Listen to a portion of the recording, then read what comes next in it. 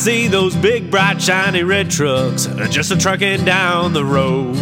Those big, bright, shiny red trucks just a-looking for another load. Well, it's a family tradition, any Rocky Mountain day. Our fathers before us showed us the way. We work for asphalt cowboys and concrete kings, but that's never been a problem, cause we got diesel in our veins. We've got diesel in our veins. I see those big, bright, shiny red trucks and just a trucking down. What's up, JFW family? Welcome back to the Channel 23 podcast. The purpose of this podcast is to reach out and touch the fleet, to engage and inform everyone with all things JFW. Welcome to episode 114. We have Brother Dave, Super Dave, and two very special guests, Joe Newhouse and Michael Hayden from Pinnacol Assurance. Welcome, everybody. Well, good morning. Morning, everybody. Morning, everybody. Morning. I always thought it was Pinnacol Insurance until this week. Assurance, yeah. It is When I assurance, started doing a little research. All right, you guys ready to kick off with the pledge? You bet. Awesome.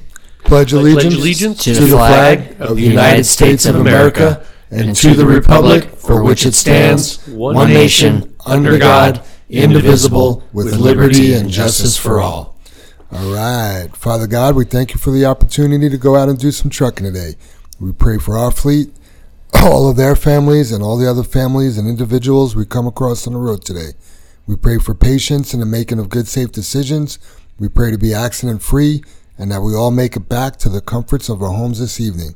We pray for healing and 100% recovery for all of our family members that are ill. No matter what, we trust you, God. It's in Jesus' name we pray. Amen. Amen. All right. As a reminder, anything you hear on today's podcast is not the opinion of JFW's or Pinnacol Assurance. It is just the men in this room's expressed opinions. CYA. Thank you for that. Don't sue us. Don't sue Joe. That's for sure. Episode 113, we had 525 downloads the first week. Those numbers are slowly creeping back up. We're getting out of the holiday season. We are at 61.2 thousand total downloads. And guess what? We have 527 followers. How is that possible? Well, here's how it's possible. Because we were at 221 forever, right? We were stuck. So Podbean picks up the analytics from all the other platforms for plays, but not followers. Oh, interesting. So we have more followers on Spotify that weren't accounted for. Okay. And we have followers on Apple Podcasts that were not accounted for. Interesting. All right. Yeah, so when JR is having people add the podcast and follow it, they're doing it on Spotify mostly.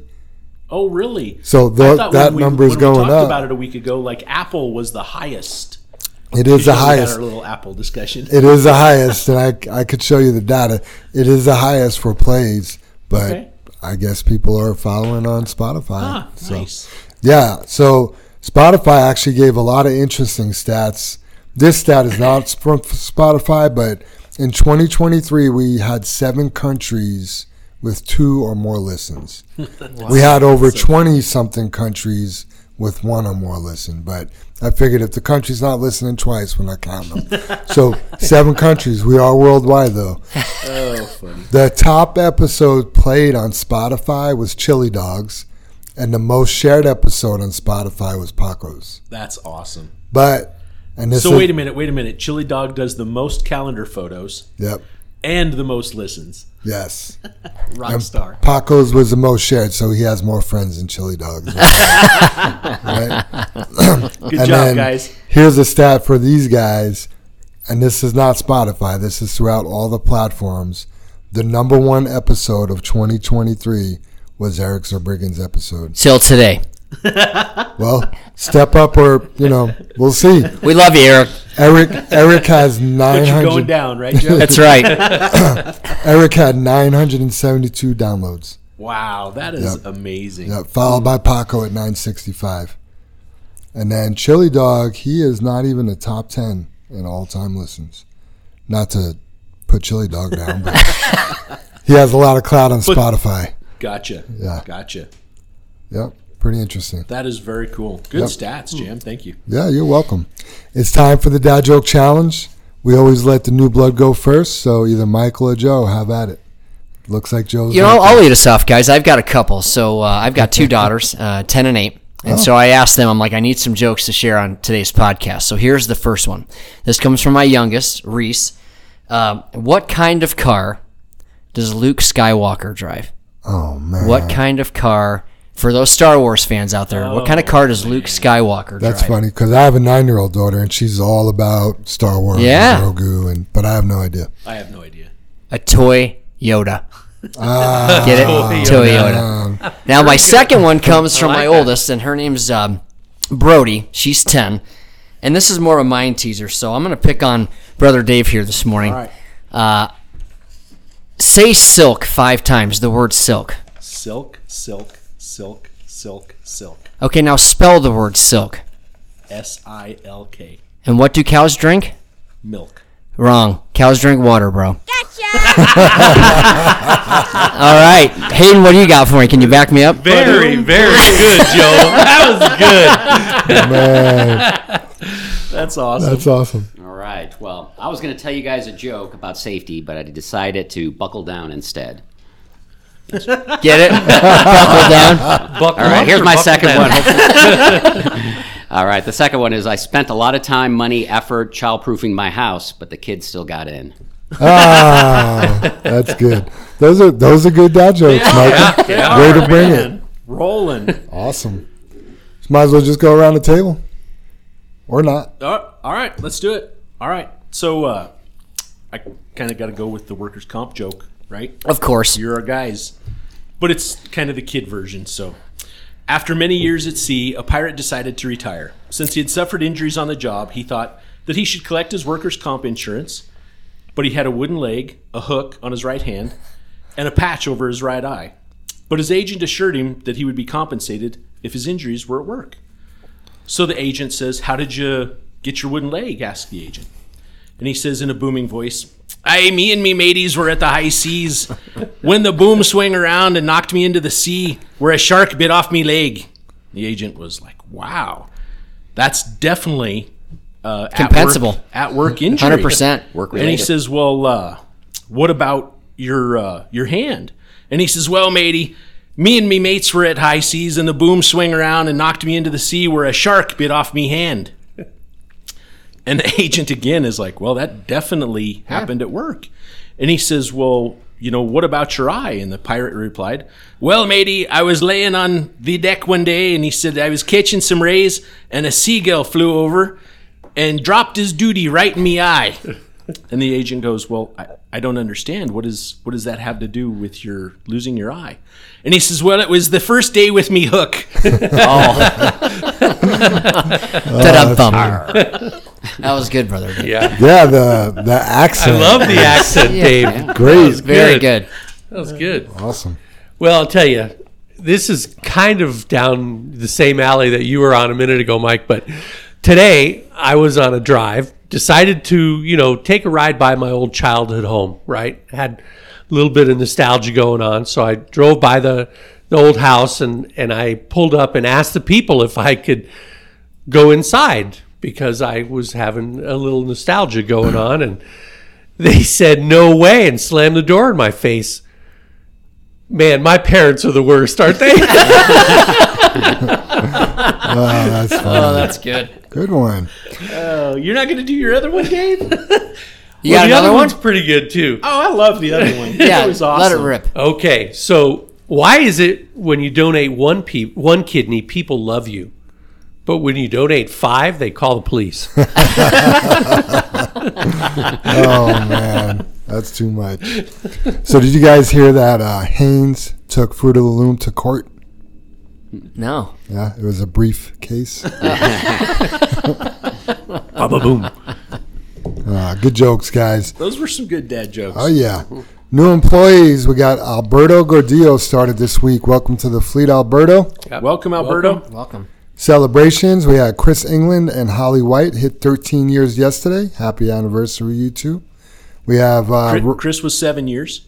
Yep, and Holly's 13 years. Yep, sorry about that. And then Rob White hits 3 years tomorrow. And then Jose Barraza has his, I didn't write it down. Was that 4 years, Dave? 3 years, you think, for Jose? Saturday the 13th? Yeah, I think he's at 3. I think Sorry, so. I should have questioned that, Jim. I saw it, and I just assumed it would be 3 years with Rob White, but I think you're right. I think it's probably more. 3 years. Yeah, so. Well, congratulations, you guys. Yeah, absolutely. Birthdays. Rick Ray had a birthday Monday on the 8th. Kurt Spencer had a birthday yesterday. And every year, Jose Barraza has a birthday on his anniversary. Yeah, he's 4 years. Is he 4 years? Yeah, wow. 4 years. Good job, Jose. Well, happy birthday and happy anniversary. Absolutely. No family birthday celebrations this week. Man, how is that possible? Yeah, slow week. That's crazy. My wife's Slow famous week, huge. no It feels food. like they have birthdays every month. You know what I mean? She got a lot of. Yeah, she has 5 siblings, and we're always together at least once a month. Yeah. Yeah. How many nieces and nephews do you have? Oh my goodness! I think the family's growing. In fact, we all went to the stock show this past weekend, and it was like herding cattle down there. No pun intended. Did anybody do any of the mutton busting? No, we tried to get our youngest to do it, but no go. No. There were some kiddos that did a good job on there. Very cool. This is your shout out, Dave. You want to give Brian Land a shout out here? Yeah. I mean, I don't know whether everybody knows it, but we added another position in the shop, and Brian Land has filled that position. He's been with us, I don't know, a month and a half now, something like that. And he's repairing the damage to any of our trailers and tarps and liners and whatnot like that. And it is just impressive when you see how this guy can weld. I mean, as a little kid, I was around that. I know how to weld. I feel I do a pretty good job myself. And I mean, he puts me to shame. And I've always just made the pun, you can weld anything from the crack of an ass to a broken heart. And this guy can, you know what I mean? Yeah. He can put it together. He doesn't go out and socialize a lot. I mean, he's just a grinder. He just gets in there and knocks the job out. And he's like, what's next? And it is impressive to watch. So thanks, Brian. Great job. Makes Appreciate it look easy, huh? Oh, so does. easy. Yeah. And that is a talent. Right. I mean, it truly is a talent to put that metal together or aluminum together and weld it, and it's one seamless stitch is what it looks like. It's like the stitching on this noise dampener we have in here. It's just it's impressive. So thanks, Brian. Good job. Yeah, I always get a kick out of, the people that are really good at their trade because they make it look so easy.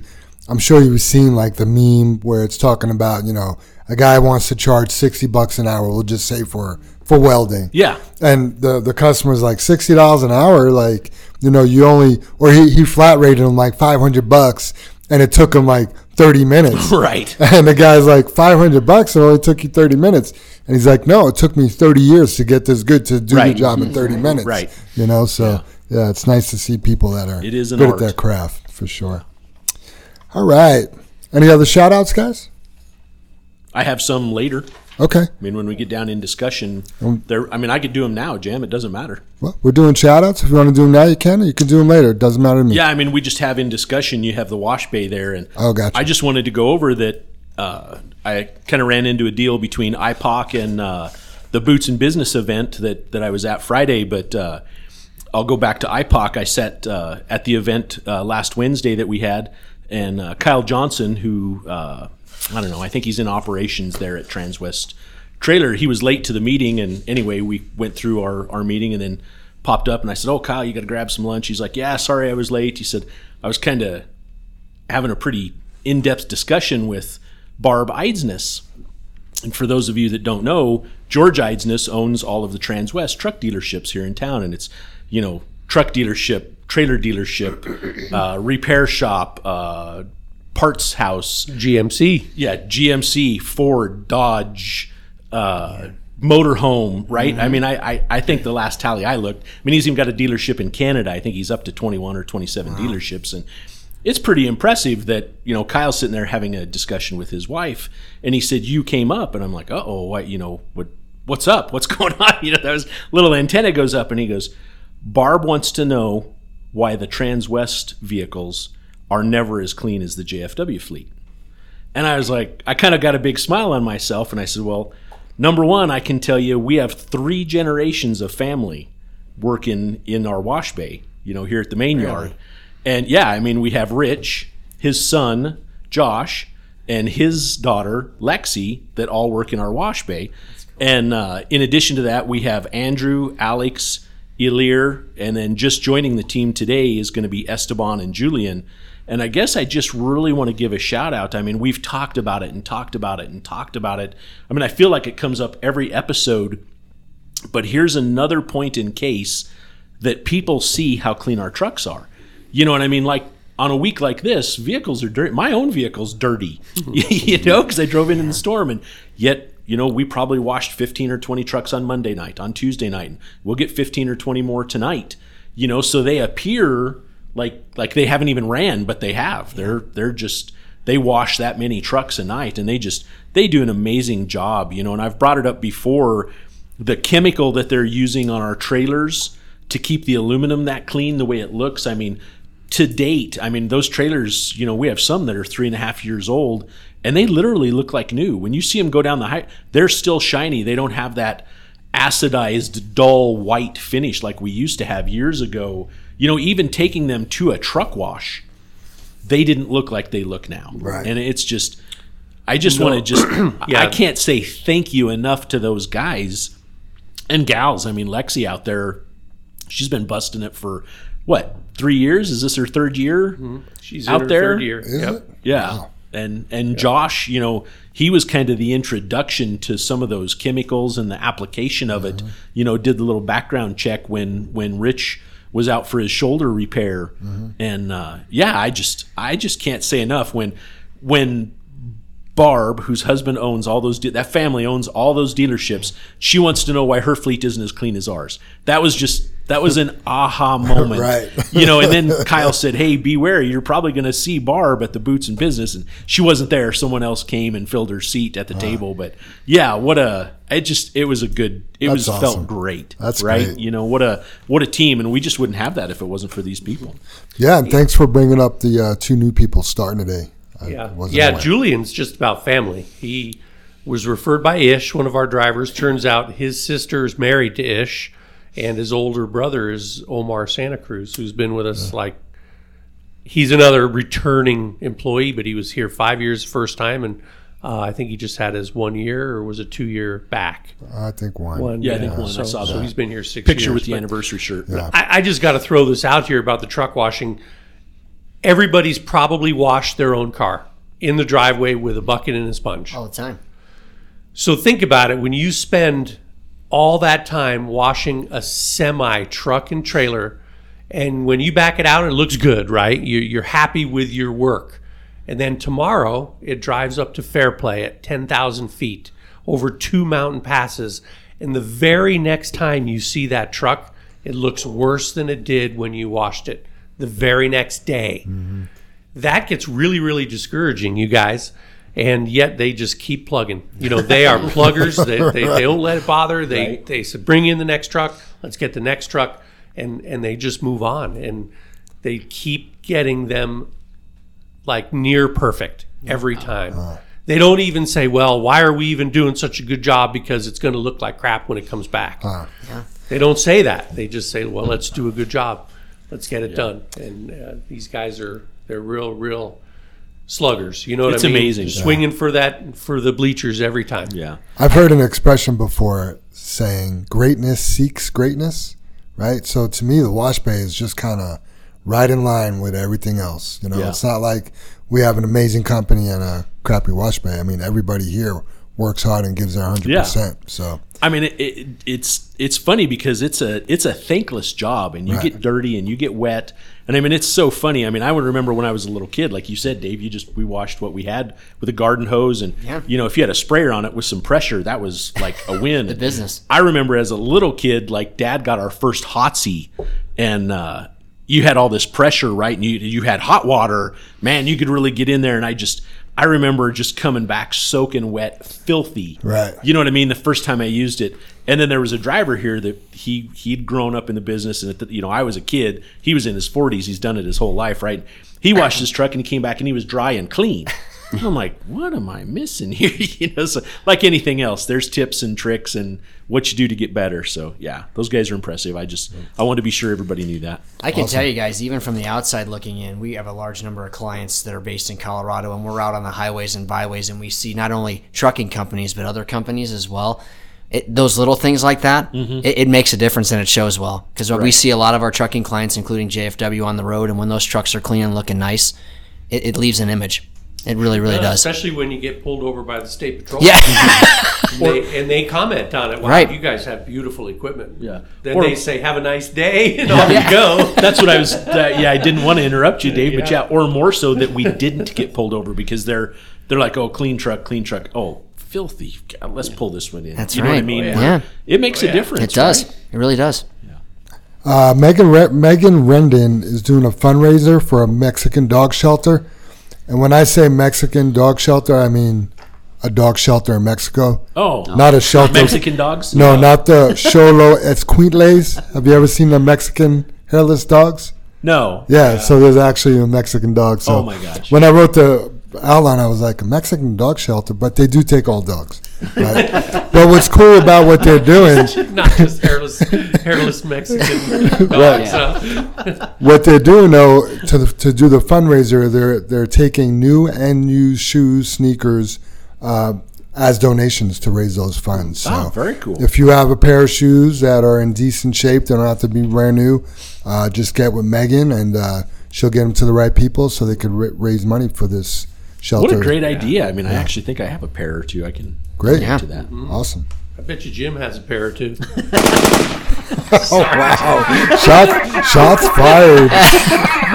That wasn't even across the bow. We'll see if he listens.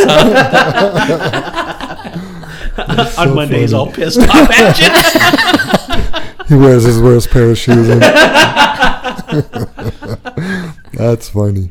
Awesome. Well, let's get into the discussion, guys. First thing I want to bring to everyone's attention is we all know we gave a generous bump for the safety bonus.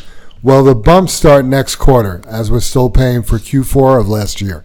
So when you get your safety bonus here in the next week or two, and it's still got the 2%, it's because we haven't started the program yet. Sure, it was last year's. Right. Yeah. last So year's bump. you'd be looking April 2024 when you'll see that increase.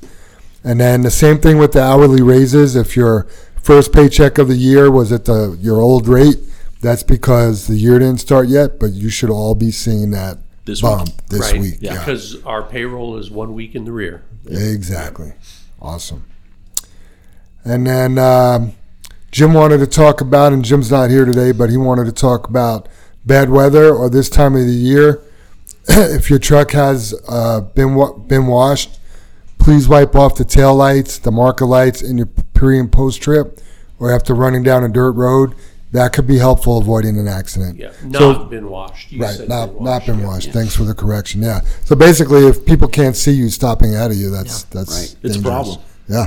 Yeah. And you can get a ticket for that. Yeah. If you don't have your marker lights cleaned off, or your license plate even, that all has Yeah. to be cleaned and visible.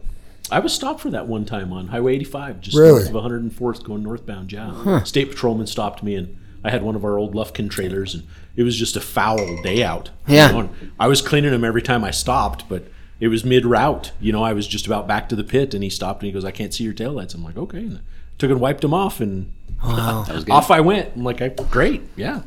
Thanks for the help." Also, we want to stress the importance of using Jakes instead of the service brakes. I think the brothers were coming down Highway 85, saw one of our hoods, but they couldn't tell if they were using their Jakes or not, or they weren't using their Jakes. Yeah, they kind of weren't using their Jakes jamming. These are tools, you guys, that we're given. You can use that engine brake day in, day out, and not wear anything out. It's designed to be used. All we have to do is go in once a year and we adjust it. There's no wear and tear on it. As to where, using that foot brake, you're just wearing out brake shoes. So you have a tool that doesn't cost us anything versus a tool that does. And we're to the point with the newer equipment, everything is so automated, it almost is becoming easier to stop with just you don't have a clutch to push in, you don't have a lever to downshift or anything, so you just take your foot off the gas and step on the brake. And that's becoming easier, but it's not the true trucker way. And I guess we just want to put in everybody's mind back out there that, hey, the faster you wear out those brakes, the sooner our shop has to replace them. It's more wear and tear on the unit. It's more downtime. It's more cost per mile. And just a friendly reminder, use those engine brakes. I know when you're empty, those engine brakes are so aggressive, you can't use them on 3 heads. You have to drop to 2 or sometimes 1. Yeah. And it's just better. It saves us money. It makes you look better instead of just running right up to that light and stopping. Do it the old style way and slow down before the light. You're coming up to an intersection and just slow down a little bit. That way when the light changes, you just ease back into the throttle and you just, continue on your way. And it's just the better way, And I think a lot of times it's easy to get out of that mode. Way back in the day, that how all that started is they were old trucks. They were slow. They couldn't accelerate to move with traffic. So instead of stopping, you always wanted to have that momentum where you were moving and it was easier to get going. Now it's easy to drive these trucks like cars. Yeah. You just up to the light, step on the brakes and stop, and the light turns green. You mash the throttle and you can darn near run with traffic. They run so well, but that's not how we want to run. That's not how we want to look. That's not how we want to be. So let's keep it old school and slow down up to that light with the engine brakes and save us the maintenance. And Mikey will thank you in the shop. Right. Absolutely. I think the automatic transmissions have gotten people out of the habit of jaking because the truck downshifts for you. Back in the old days, you would have to downshift that truck to get it in the correct gear so you could accelerate when the light changed. You can't, if your RPMs aren't in the right power band, you're screwed. You could even miss the light because you're not in the right gear, right? Right. Oh, totally. So, yeah. As you were coming up to a light or an intersection or anything, you're making sure you're in that gear. You might have to shift 2 or 3 or 4 times even.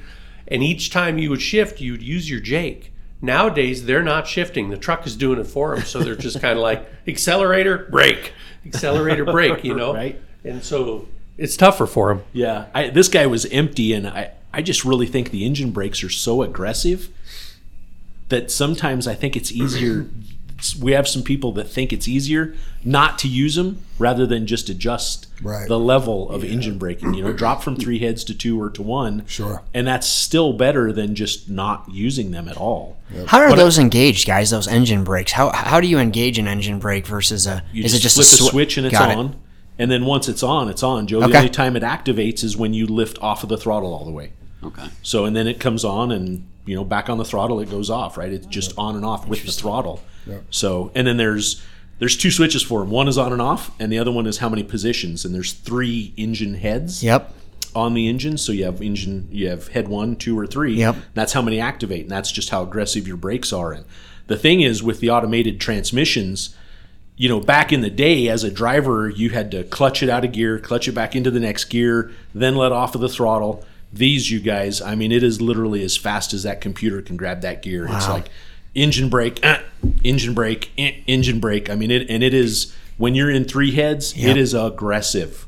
If you're not buckled in the passenger seat, it'll slip you right out of the passenger seat. It's that aggressive. And that's because the trucks are so light, right? With the aluminum trailers, and we're paid by the ton, so we've designed a system on our trucks. We have our fleet as light as it can be, because that's how we make our money. Yeah. That's how our drivers make our money. So thank you for.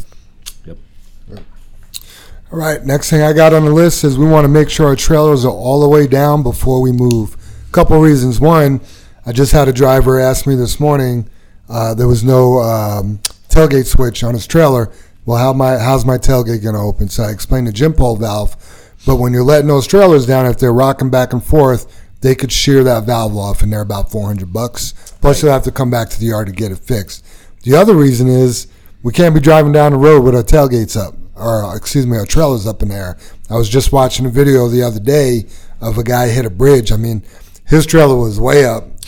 Yeah. And I don't even know what was in there because it looked like it was loaded. A bunch of stuff came out, but he hit a bridge, and he was cooking it.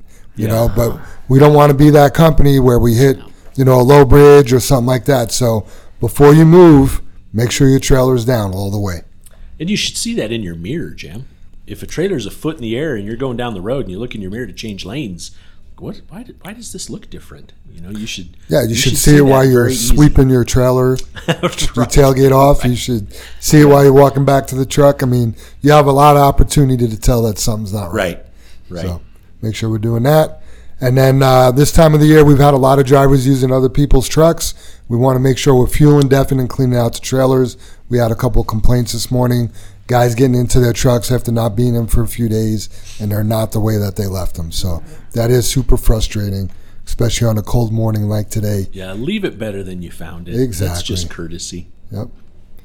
All right. Put the cart back, right, Jim? Yeah, put the cart back in the little cart dolly or whatever, the cart corral. Is that what they call it? Yeah. Cart corral.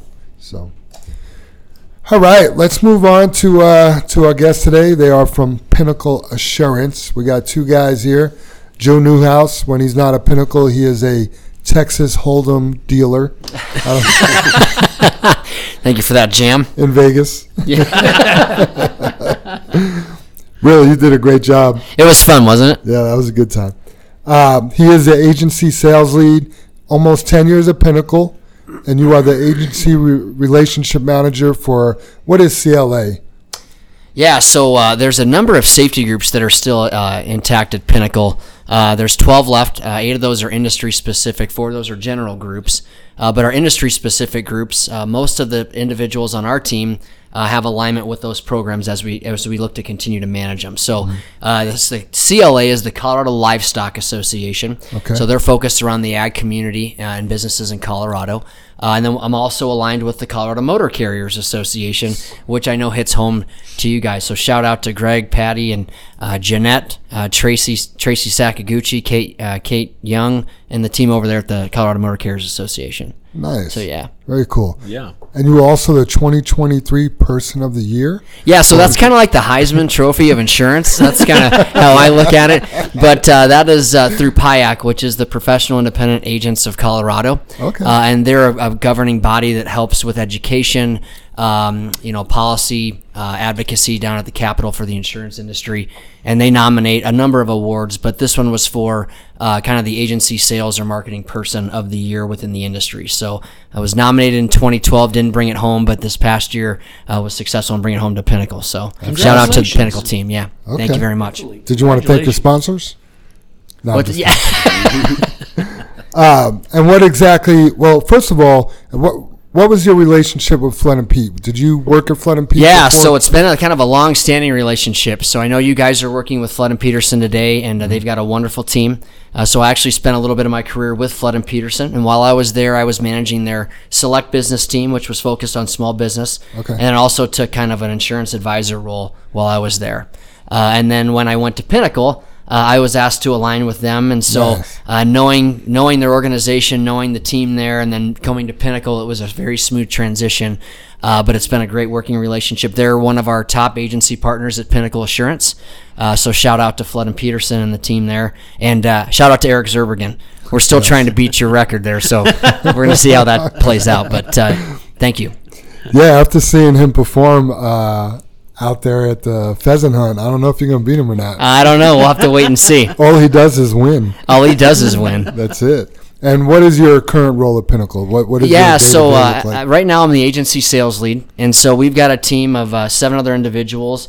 And guys, at Pinnacol Assurance, our agent and broker channel represent 91% of our total business that's written at Pinnacol. Oh, wow. So without our agent broker partners, we aren't where we are at today. So our team manages those agent broker partnerships. And then there's also some specialty programs. We mentioned safety groups. Our team also helps in managing those programs as well. Nice. So just keeping everything in alignment with our agent broker partners from top to bottom. We like to say broader, deeper strategy. We really want to know our agency broker partners from the top down to the desk level, inside and out, just establishing solid partnerships with those that bring the business to Pinnacol, our distribution channel. Awesome. Yeah. We also have Michael Hayden here. He is a senior safety consultant at Pinnacol. And you've been there for 14 years. That's correct. And what does your role look like? Yeah, so I'm a senior safety consultant at Pinnacol. We have about 20 of us there. So we have a pretty good safety consultant group. I think it's the largest group of safety consultants for one company here in Colorado, for one insurance company. And so it's great. What I do basically is I work with our policyholders, our customers, and agents, and mostly with the policyholders, and help them improve their safety. So that may involve looking at past claims, doing some accident analysis, just basically even doing consulting with them, working with them one-on-one, like we are doing today. Meeting with our customers one-on-one is a great part of the job. Walk around their facilities, do some hazard identification, offer some resources, and of course, you guys, I think, are premium cost containment certified. We also help our customers become cost containment certified through the state of Colorado. What is cost containment certified? Yeah, that's a tough one. So it's the state of Colorado has a program. It's called the Premium Cost Containment Certification Program. And basically, it's a 6-step program that any employer in the state of Colorado can do. You have to have these 6 steps. I won't go into each of them, but you have to have 6 steps in place for 1 year. And then once that 1 year is up, you can apply to the state to get your certification. And once you get certified, that you receive a 5% discount on your workers' compensation. Okay. Going forward, every year you renew. We like discounts. That's Yeah, awesome. yeah. Great. And Mike, you sit on the board of the cost containment board. You I review did. all those submissions. I did don't you? for 2.5 years, so I am now officially off. Frees up my schedule a little bit. Why do you seem so happy about it? Yeah, I don't know. It is a lot of work. It's a great responsibility, and we kind of rotated around at Pinnacol in our safety services department. So I got to do it for 2.5 years, and it was really rewarding. But it's a lot of work. It took me literally like 3 days of work outside my normal job for prep and follow-up with those board meetings. Yeah. So we sit on the board, and there's other insurance representatives and manufacturing companies that sit on there. You have a representative on the board, and we review new applications and renewals for cost containment, and just to make sure that they're following the 6 steps that we're looking for. Sure. Okay. I would have to look. We've had that cost containment For a long time. I would tell you over 10 years, but Yeah, that's Oh, great. wow. It's got to be that mark. Yeah, You know what congratulations. I mean? 8 years, 12 years, somewhere in there. We're looking for a bigger Thanks, discount. Dave. No, keep it up though. I always Good tell job, everyone. Super Dave. I always tell everyone the cost containment. It's a great program.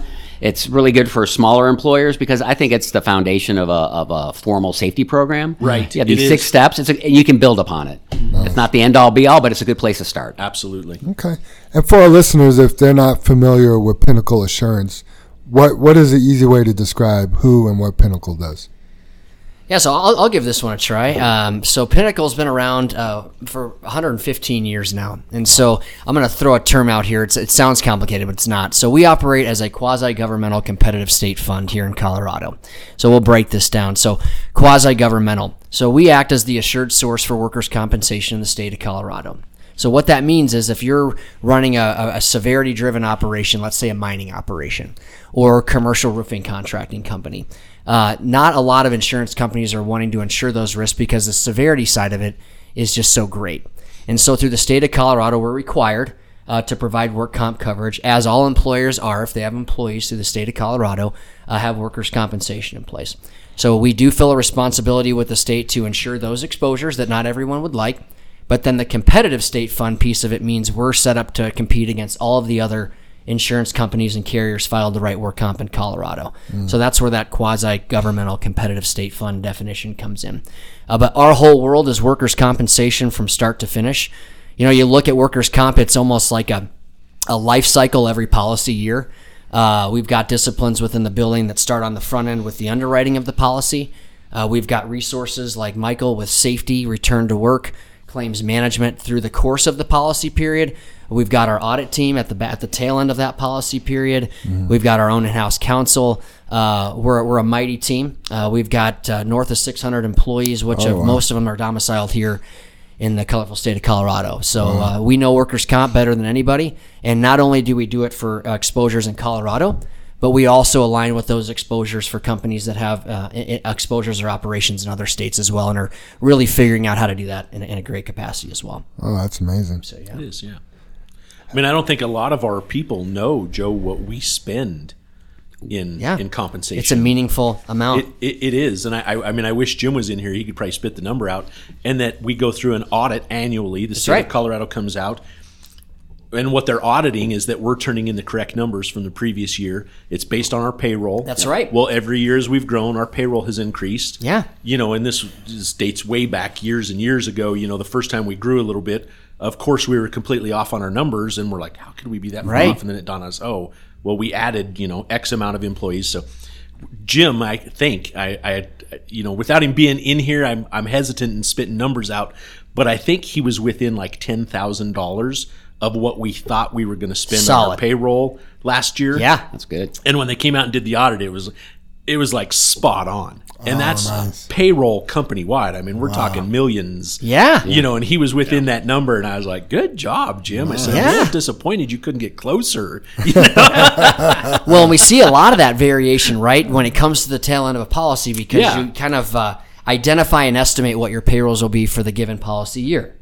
Well, if you think about construction or trucking industries, where if you take on a big job middle of the year, right, and you don't endorse or change your payrolls midterm, when we get to the end of the policy period and the auditor comes out and they look at the payrolls, what was estimated versus what was actual, that's when sometimes the situation can get a little gummy or a little bit passionate. So you guys are doing a fantastic job of just keeping your payrolls in alignment, and there's ways you can do that with the Council of Flood and Peat, or even just Pinnacol. It's I'm kind of getting off in the weeds a little bit, you guys, but one of the things that you can tell you're working, this is for our employees, and I guess I want to tout ourselves a little bit, and it's only because they don't see what we spend in the workers' comp. And again, I wish Jim was in here, because I'd tell you we're in the $700,000 to $800,000 mark. We have to be close to that is what we spend for something that we don't use.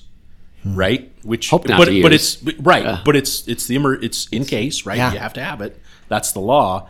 But I guess you can have a company that you're working for that will try and cheat exactly what you're talking about, Joe. But when the state comes out and does that audit, they're just going to catch up with you. I was way off. That's still a lot of money. But I'm glad you looked that up. No, Thank you. I know it. So I was just corrected. It's $180,000. But gosh, I'm so one of the main reasons for that, though, is because your experience mod at 0.57 is in essence hedging 43% of your insurance costs. So you guys are performing much more better than the average trucking company out there. So kudos to all your efforts there. Yeah, their manual premium would be around $500,000. Okay. But thanks to that experience mod and the debits you get or credits you get. I know when we tell everyone our experience mod, they look at us and go, "How are you that low?" That's amazing. They've It's never fantastic. seen anybody that awesome. low, and I'm just knocking on wood. That's a lot due to this podcast and the 100%. engagement of our employees, and the safety. We see something that's wrong, it's like, hey, we can't do that, or we need a program for this, or we need to educate, or we're engaged, right? And the bulk of our people are, and I guess that's just a win-win. So we attribute that to it. But I guess I just wanted to point that out. That you can tell a crappy company if you're working for them.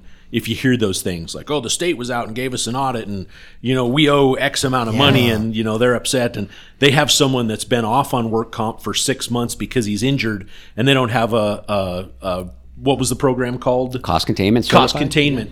So what that is some type of work for that employee to come in and do.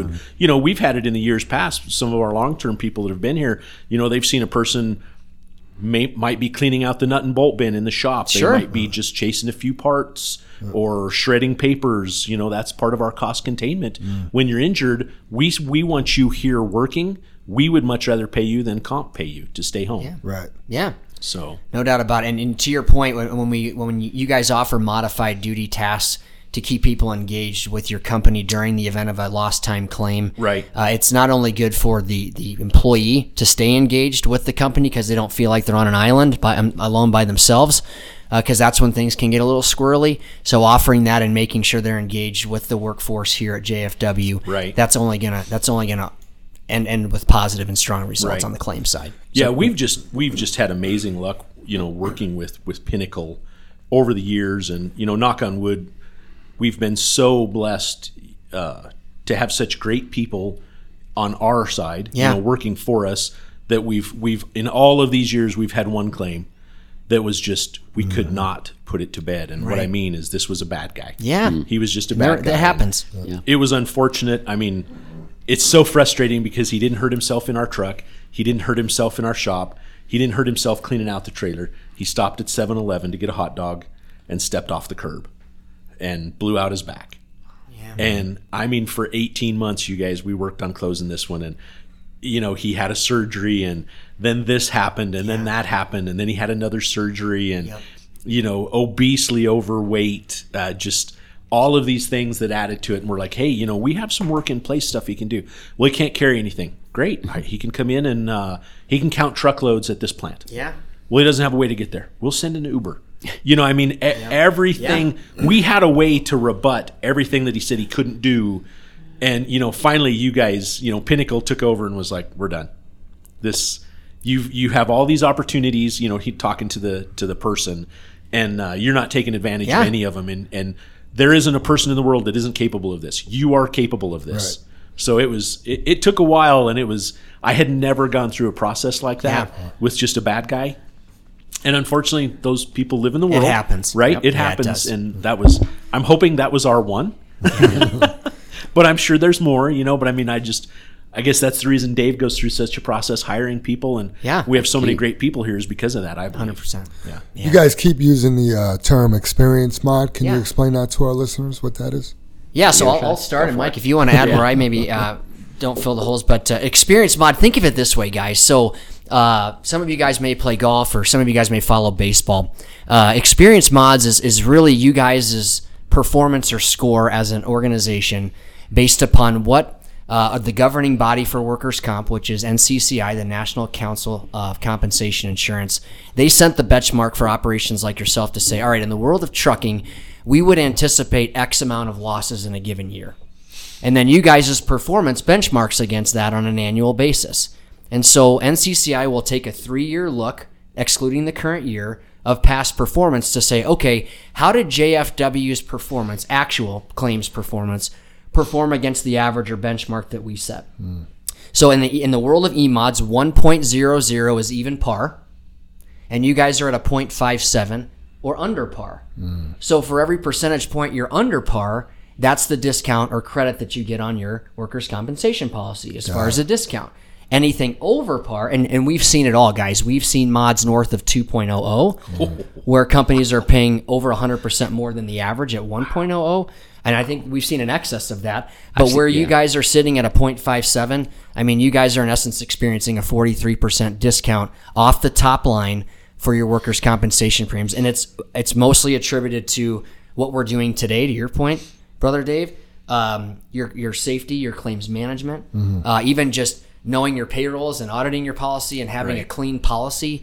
Those are the steps. And we know you guys have hundreds of things to do on a daily basis, but just the attention of that, it's obvious that you're meticulous about your work comp program and just making sure communication with Pinnacol and your agent, Flood and Peterson. If you guys have that, you're ahead of the game. A lot of support. It's a lot of support. It's not just luck when you have a 0.57 E-mod. And to Joe's point, I've seen E-mods as high as 3.8. Imagine that. Wow. Imagine having to pay over 3 times what you should pay for your workers' comp. Wow. Those are things that put people out of business. 100%. You're absolutely right. What industry was that? Was it like meat cutting or something? It's something where they can raise the prices of their tickets and people will still come to their shows. How's that? To their event, I should say. Yeah, and we see it, on all. That's the one thing that the beauty of Pinnacol and knowing we know workers' comp, not only with our 100+ years, from a claims management standpoint, knowing all the ins and outs of state statute and how we can manage claims. And I think sometimes there are customers of ours that get passionate about those lost time claims that you guys experienced.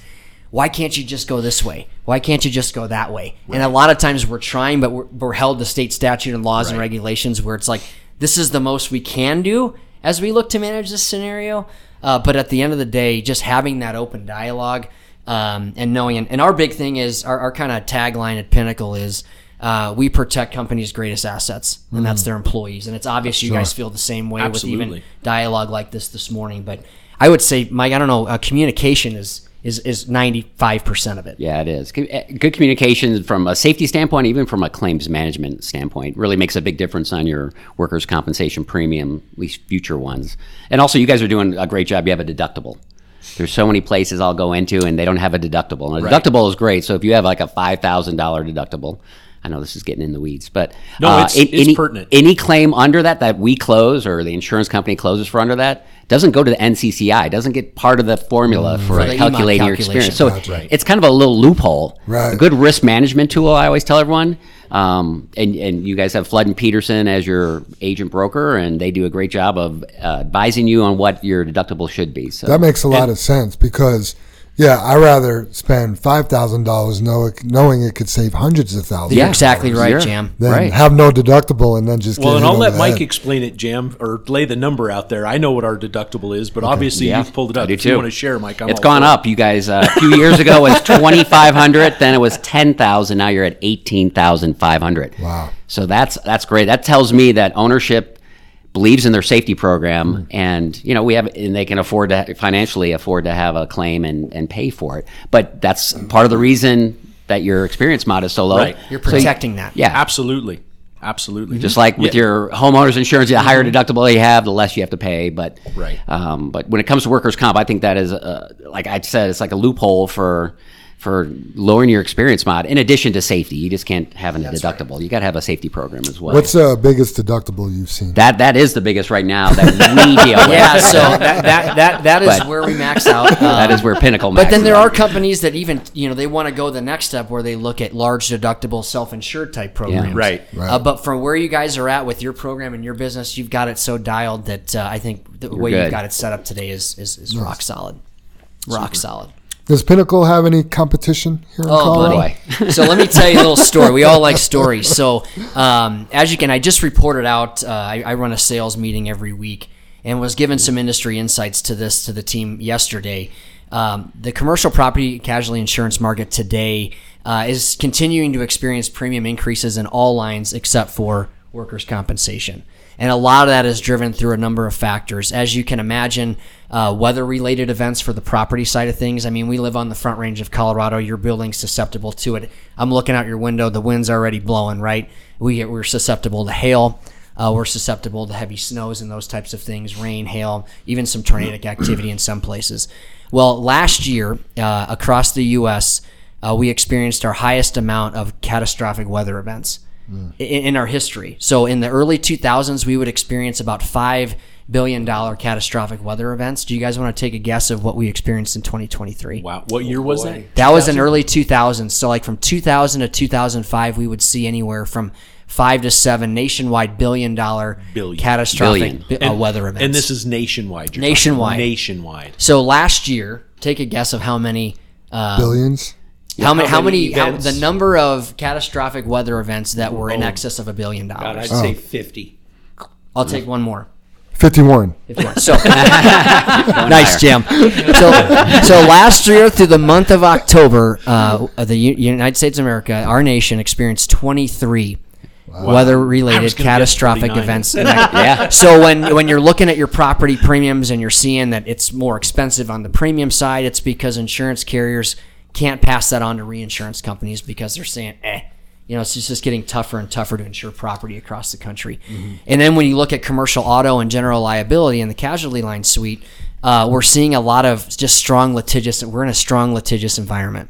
A lot of people are wanting to look for large verdicts when their scenarios present themselves. You guys watch TV late in the evenings, or maybe not during the day because we're all working, but you can imagine that the commercials that are out there and what they're claiming to be able to get for the people they represent. Some of that's fact, but those large settlements and verdicts, and they define nuclear verdicts as verdicts north of $10 million that are paid out, those are on the rise as well. Sure. So general liability claims are up, property's up. Commercial auto, as you guys can attest, that is always kind of going up for a variety of reasons. But workers' compensation is the softest line or most competitive line in the insurance industry today, and has been for probably the last 5 or 6 years, right, Mike? 7 years, I think. 5 to 7 years. Okay. So what we're up against, all we write is workers' comp, and we do it the best. We feel we do it for a variety of reasons the best. But we're competing against other insurance carriers that write multiple lines of insurance. And so they're looking at the portfolio saying, hey, for this client, we want the comp in order to do the property, the GL, the auto. So we are faced with competition, but here's some good news. Our retention last year should finish right at 90% or just a tick below. And our new business continues to meet expectations. So I think our name has proven ourselves to what we do. But right now, to answer your question, Jam, long answer, we're in a very competitive from a comp standpoint. But for those out there evaluating their PNC programs, they could probably attest that the other lines, they may have been seeing increases the last 3 to 5 years, and that's why. Sure. So, Joe, over the last 7 years, how much has our rates been reduced? yeah, so every year for the last 7 years, this past year we actually remained flat because we feel that in essence, rates have in essence bottomed out in comp. We think that it could possibly turn the other way. And we're very cautious. Our actuaries look at about a 10-year run when we're setting rates and so forth for Pinnacol. But guys, over the 7 years prior to this past year, Pinnacol has taken a rate reduction every year. And the total of that rate reduction over those 7 prior years, take a guess. Well, I saw 4 fingers come up over here, but I'm not sure what that meant. 40 or 4? Yeah, so actually the total was in excess of 40%. 40%. 42%. Oh, wow. Okay. Wow. So that's where you see workers' compensation rates, and the exposures are still out there. Yep. The day in, day out exposures of a trucking company or a construction company or an oil and gas servicer, those exposures are still out there. It's just the performance of comp because of possibly safety, technology, innovation. Well, that's what I was going to say. Don't you feel some of the decrease has come because of that? Yeah. I mean, I feel like a little kid, growing up in this industry. I mean, Dad would come home and was like, "Oh, how was your day, Dad?" "Oh, I had a guy slam his finger in the tailgate." Yeah. And I'm like, and you'd see pictures, and that wasn't when you pulled out a phone and showed pictures. It was like a Polaroid passed around. You see meat hanging off a finger. It's like, how did he do that? Well, he kept a hold of the only handle on the gate when it slammed. I mean, technology, but we were having to clean our trailers out because they were all steel, right? Now we have plastic liners in them. All the material slides out. Now we have product that we spray on the liners that's a release agent that lets the material come. I mean, we're eliminating those things. Had a guy slip and fall. He was climbing over the sideboard, a wooden sideboard, and hook his ring on the bolt and, darn near tear his finger off because the ring hooked, right? Well, we have ladders now where we, we unfold from the side of the trailer and we climb in and we climb out, and lots of just advancement, right? Technology. Innovation, safety, but all at the same time, medical costs have done what? They haven't gone down. They haven't gone down, and like Joe and I will tell our customers, like, name anything in your life that's gone down 40% in the last 7 years that you use on a daily basis. Name one thing. There isn't. Nothing. There isn't. Right. So workers' comp has been very fortunate. We're in that cycle right now where rates are probably bottoming out, so they're going to probably start going back up. But yeah, Joe said it's tough for us from a competition standpoint when a multi-line insurance carrier could come in and lowball the workers' comp and knock us out of the competition because they're writing their property, general liability, and auto coverages. Yeah, I mean, I just want to dive into that so everyone understands that. Sure. That's you guys just competing for the workers' comp. That's exactly all we do. And what you're talking about is a flood and Pete.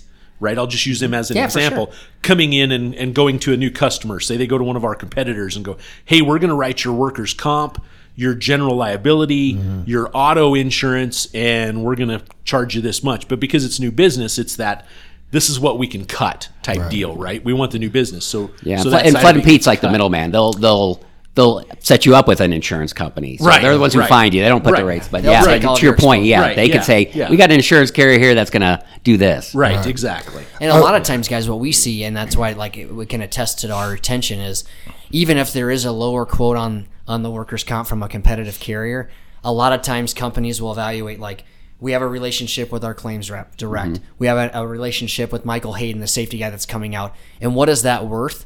And a lot of times, even though our renewal might even be in excess of what a competitor is presenting premium-wise, they know the value that we bring, and that's the key to it. Sure. That's the total key to it. Absolutely. Because there's more to it than just upfront premium costs. Oh, absolutely. Right? Yeah. Yeah, and that's something you just learn after years in business. When we made the move to Eric with Flood and Pete, it was a difficult decision for us. I mean, Jim and I pretty well drove Eric off for 2 years. Because we had dealt with our own agent for 30 years. That's right. Right? I mean, we grew up using this agent, right? Change is hard. We have a lot of loyalty in what we do, right? Sure. That's one of our strongholds in our business. That's what Jim and I pride ourselves in. And Eric, God bless him, man. He took a beating that first year and he came back year 2 and Jim and I were pretty well jerks to him, and we're really not those kind of people, and it was like, listen, dude, we are not interested. We're not changing, and he's like, well, let me just get you some info. And I mean, Eric, he was good. Yeah. He is good. He's just a good person, Yeah. right? And he was able, are you getting this service? Are you getting this? And it's like, Jim and I are, a couple of those drives home, we're like, hey, what do you think of that? We're not getting this. What do you think about that? Yeah. Flood and Pete is offering this, and we're not getting that. And there was just a couple of those aha conversations. For sure. And then it came time to renewal, and we really weren't going to get a quote from Eric. And Jim and I were like, we should really. It's just smart business. We should get a quote. And then it was like, oh my God. Yeah. Yeah. And that's the sign of a good agent and broker: persistence, willing to be on the on-deck circle. What's great about Eric, though, he didn't just get the business and run. Like, when there's a problem and he sees it on an email, He's on it. It's either a phone call or email, That's right. like within 30 seconds of, That's right. of hitting the send button. It's like, is there something I need to know about? That's what you want. You want an advocate like that. He's great. He's awesome. He's great. That's why he has the highest number on the podcast. Wait there, Jam. Man. Wait, Jam. It's working, you guys. So, I mean, I'm sure the listeners have picked up what workers' compensation is. For sure. But what is it important for employees to know about the process of a workers' comp claim? Like, they get injured today, what needs to happen? Well, yeah, definitely a couple of things that we've learned that's really important from a workers' comp standpoint is report all incidents and accidents right away. Mm-hmm. Don't sit on it for a week or a month and then say, oh, I hurt my finger last month. Right. It's much easier for the claims rep and your employer to deal with a claim if you tell us right away.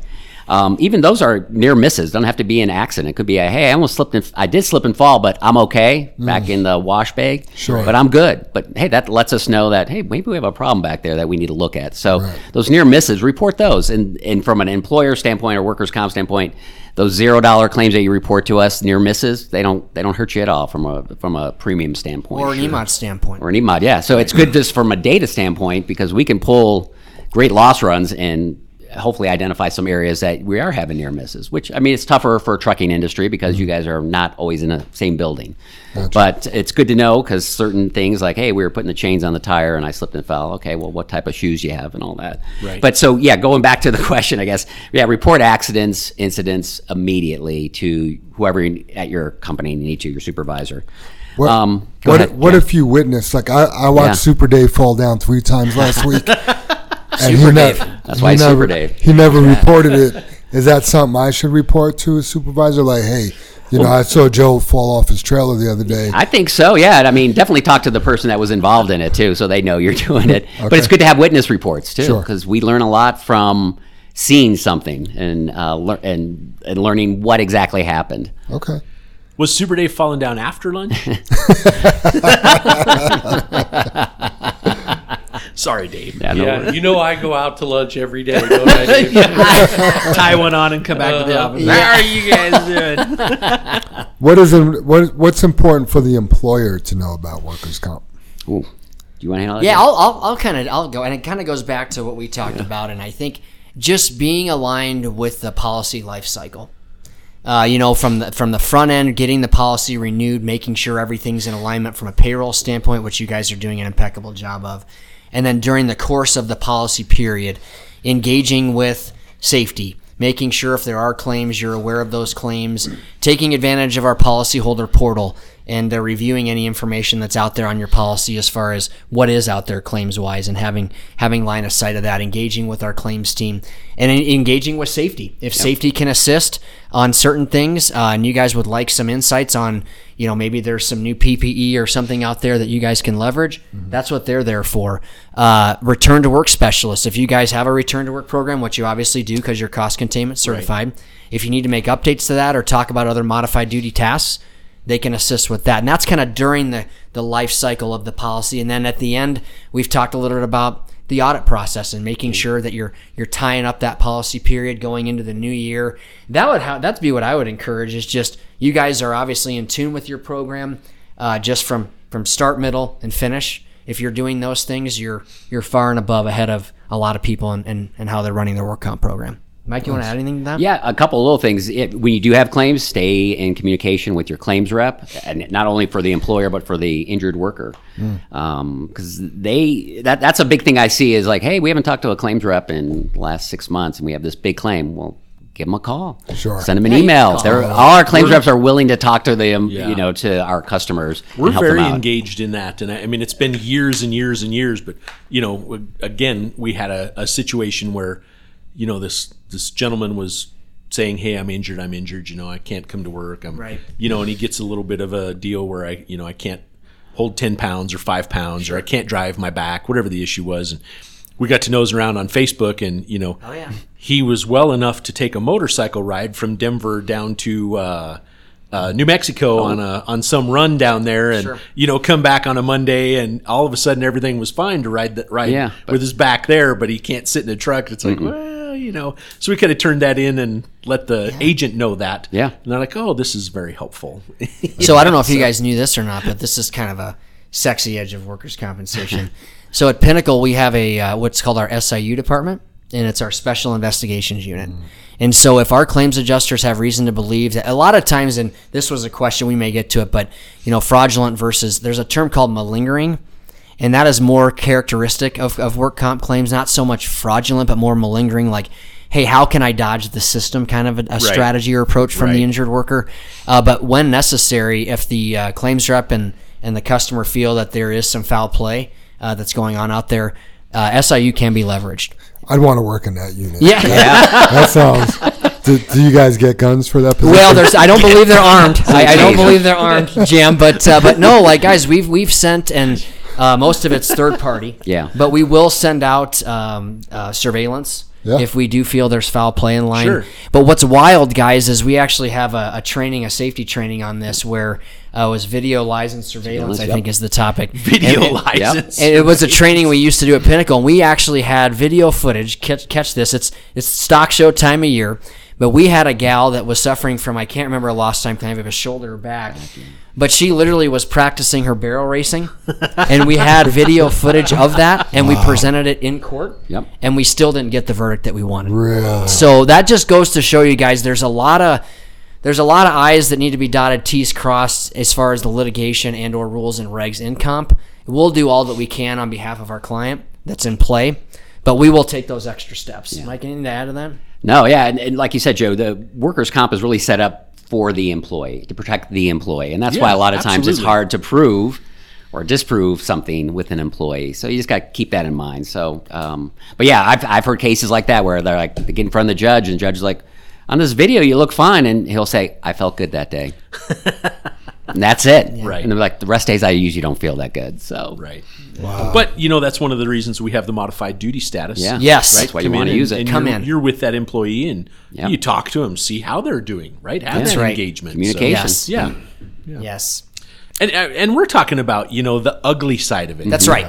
That doesn't happen that often. Right. In fact, very rarely. I think one of the questions I think that was posed is, fraudulent claim. It's single digit percentages. Under 5%. I bet. Yeah. But every company has a story. Anyone I go into has a story they want to tell me about a fraudulent or questionable claim. So malingering. It was malingering. Yeah. Yeah, that's a lot of it. Yeah.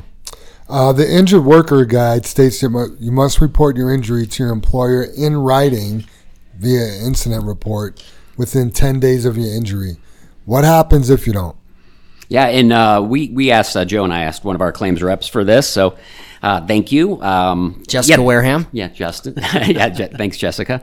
The state of Colorado can assess a penalty up to $1,000 per day if you do not meet this requirement, but is it done that often? Probably not. It's very rare. So it would be assessed to the injured worker? No, to the employer. Yeah, to the employer. For not reporting. Oh, gotcha. But what about the employee? I get hurt today and I don't say anything about it. Yeah, you have time. I think the state's new law says you have 10 days to report a claim to your employer, but I think actually you have longer than that. I think by, there's some laws, but ideally we want at Pinnacol, I always tell everyone from an employer standpoint, report claims to Pinnacol within 2 days, which is tough to do. You guys are really good about it. But yeah, it just helps because if you wait 10 days and then try to do an accident investigation, Right. It's The hard to information gets stale. get. Yeah. We try and tell the minute you're injured, you need to let us know. That's right. Yeah, while the Right. memory's That's the fresh. approach. We need to know now. Yeah. That's the And, gold and standard. our big thing is, like you said, it may not have happened in our wash bay. It's not an Right. area we can go out to. So if we're sending 30 trucks to this location and this is a bad spot, or We'd like to know about whatever the situation, right? We need to investigate Yeah. it and solve it before another incident Yes. happens. Exactly. It's just like, if we have somebody back into a bin at one of the plants and they come in and they tell us at the end of the day that, hey, on my first run, I backed into a bin at plant 2. It's like, well, what did you wait till today to tell us? Right. I mean, Right. till now, like right. we probably would have came out, or we may have done a investigation, or or anything. I mean, we've had them come 2 days later, and it's like, well, we need to know right away. That's right. Like, don't even leave until we know about it. Right. So, And if it's an injury and you wait 2 weeks, I mean, just think about from a medical standpoint. Maybe there's infection. Maybe you don't know. It just doesn't make sense. It doesn't make sense, and you guys are all over it. And I've been in insurance for way too long, over 30 years. And I always heard, even from when I started, they're like, the sooner we get a claim from, this is the insurance company saying it, as sooner we get a claim, the less costly it's going to be. Right. So I was like, well, at Pinnacol, we have all this data, and so I have access to it. So before the pandemic, 2019, I'm like, let me look at the last 5 years of data we had, claims. We have about 40,000 claims a year. wow. Pinnacol does. We have, 55,000 customers, so Yeah, not all just one- over 52,000 active 52 customers right now. So, And we are one customer. and you are one yeah, of a them. single Right. customer. yeah. Correct. Right. So out of all that 200,000 claims over 5 years, I said, okay, let's look at a claim and see what the average cost is that's reported to us within 2 days. The average cost at this time was about $7,400 per claim. That was reported to us within 2 days. If I looked at any claim, the cost going 3 days out or greater, it went up 15%. Wow. If I went 10 days, which now the state says that's what you have, 10 days went up 24% for the average cost of the claim.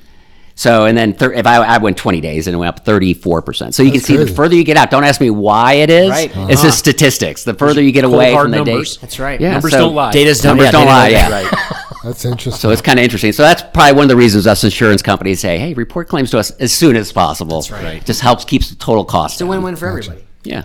So do you guys think that workers' comp docs run up bills by scheduling excessive appointments? And I made a note. We have had a few employees that say they're fine and they want to cancel the appointment, but we have to no-show them.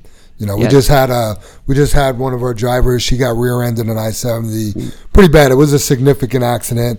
They had cut the guy out of the car that hit her. It was a big deal. The highway was shut down. She was fine that night. The next day, she decided, you know what, I want to go get seen. Great, we sent her down to aviation. And then, weeks later, I mean, she was completely fine. And she's telling them, like, hey, I want to cancel my appointment. They're like, no, you got to come in. And she's like, no, really, like, I'm good. And they're like, no, really. So she ended up just, like, no-showing them because they wouldn't listen to her. Yeah, what we always tell our customers is if you have employees or injured workers like that, communicate with your claims rep, and they can deal with Gotcha. canceling appointments. So we should have called you guys. Yeah, I should have called the claims rep probably and talk to them and have them talk to the doctors. Or maybe they'd even talk to the injured worker Yeah. and just confirm some things so they know that that individual is in a good spot. Sure. Let's look at the medical treatment plan. Perhaps we can move this down the road sooner or expedite it quicker and a quicker fashion. Yeah. Yeah, I didn't even know we had a claims rep. I thought we had a doctor. Yeah. So Might have a that's- couple. You know what's wild is so at Pinnacol, amongst the teams and how we're set up to do business, not only do you have claims reps, you've got a lost time claims rep in the event there's a lost time claim where people are away from work. You've got a med-only claims rep. Yep. We introduced complex claims reps, so we'll look at more sophisticated files. But then we also introduced about 2 years ago, and shout out, a bilingual claims rep. Okay. Oh. And what's awesome about that is a lot of times what we found is for those that may be Spanish-speaking employees, the bridge of communication was a challenge. And then when they didn't know what was going on, then they would seek outside assistance, perhaps through legal representation or attorney. So our actual attorney representation amongst our Spanish-speaking claimants has dropped dramatically. I bet. And our results has actually performed better because Smart. that communication breakdown has just Right. gotten stronger because we have these bilingual claims reps that can assist. So you've got a whole team Great. for JFW. Very so smart. just reach out and let us know how we can Sweet. help. That's awesome. Okay. What's the most interesting or even funny workers' comp claim you've seen? Mike, you go first. Okay, I got a couple. I talked to Jessica, and she said that this was on someone else's desk. It's a trucking claim. So a truck driver was driving down the road, and a wild turkey flew into its windshield, broke the windshield. Not a bottle of wild turkey. Yeah, not a bottle of an actual wild turkey. Flew into this windshield, so like a bird strike, and broke the windshield, and the injured worker had some fragments of glass on them. Oh, wow, that is funny. Yeah. Another one I had, this happened to one of my customers like last year, and it was they're based here in Denver, but they had a location in Durango, so one of the employees flew out to Durango, handle whatever they were doing. At the end of the day, they were supposed to fly back, but when they were going to fly back, there was a storm or something, so the flight was canceled. And the employer's like, well, just stay there overnight again and, go get dinner. So he went to go get dinner, and during dinner, he choked on a piece of food, and someone had to give him the Heimlich. Oh, wow. So now, is that a work comp claim or not, right? But he was in if the you're on duty. course and duty of his job, right? Right. So it ended up being a work comp claim. They took him to the emergency room, and he was fine. But you just never know when these strange things will happen. We had an owl strike. Oh, wow. One of the trucks? Yeah, driver wasn't injured, but took out the visor, the passenger window, stack. Owls are big. It was a mess. Wow. Yeah. I remember. Driver was okay? Yeah, he was fine. Scared. Oh, I can only imagine. He probably... Did the owl survive? Or? No. Oh, okay. Yeah, Owl didn't make it. When I was over the road, I had a pheasant, right? But the pheasant got caught on my CB antenna.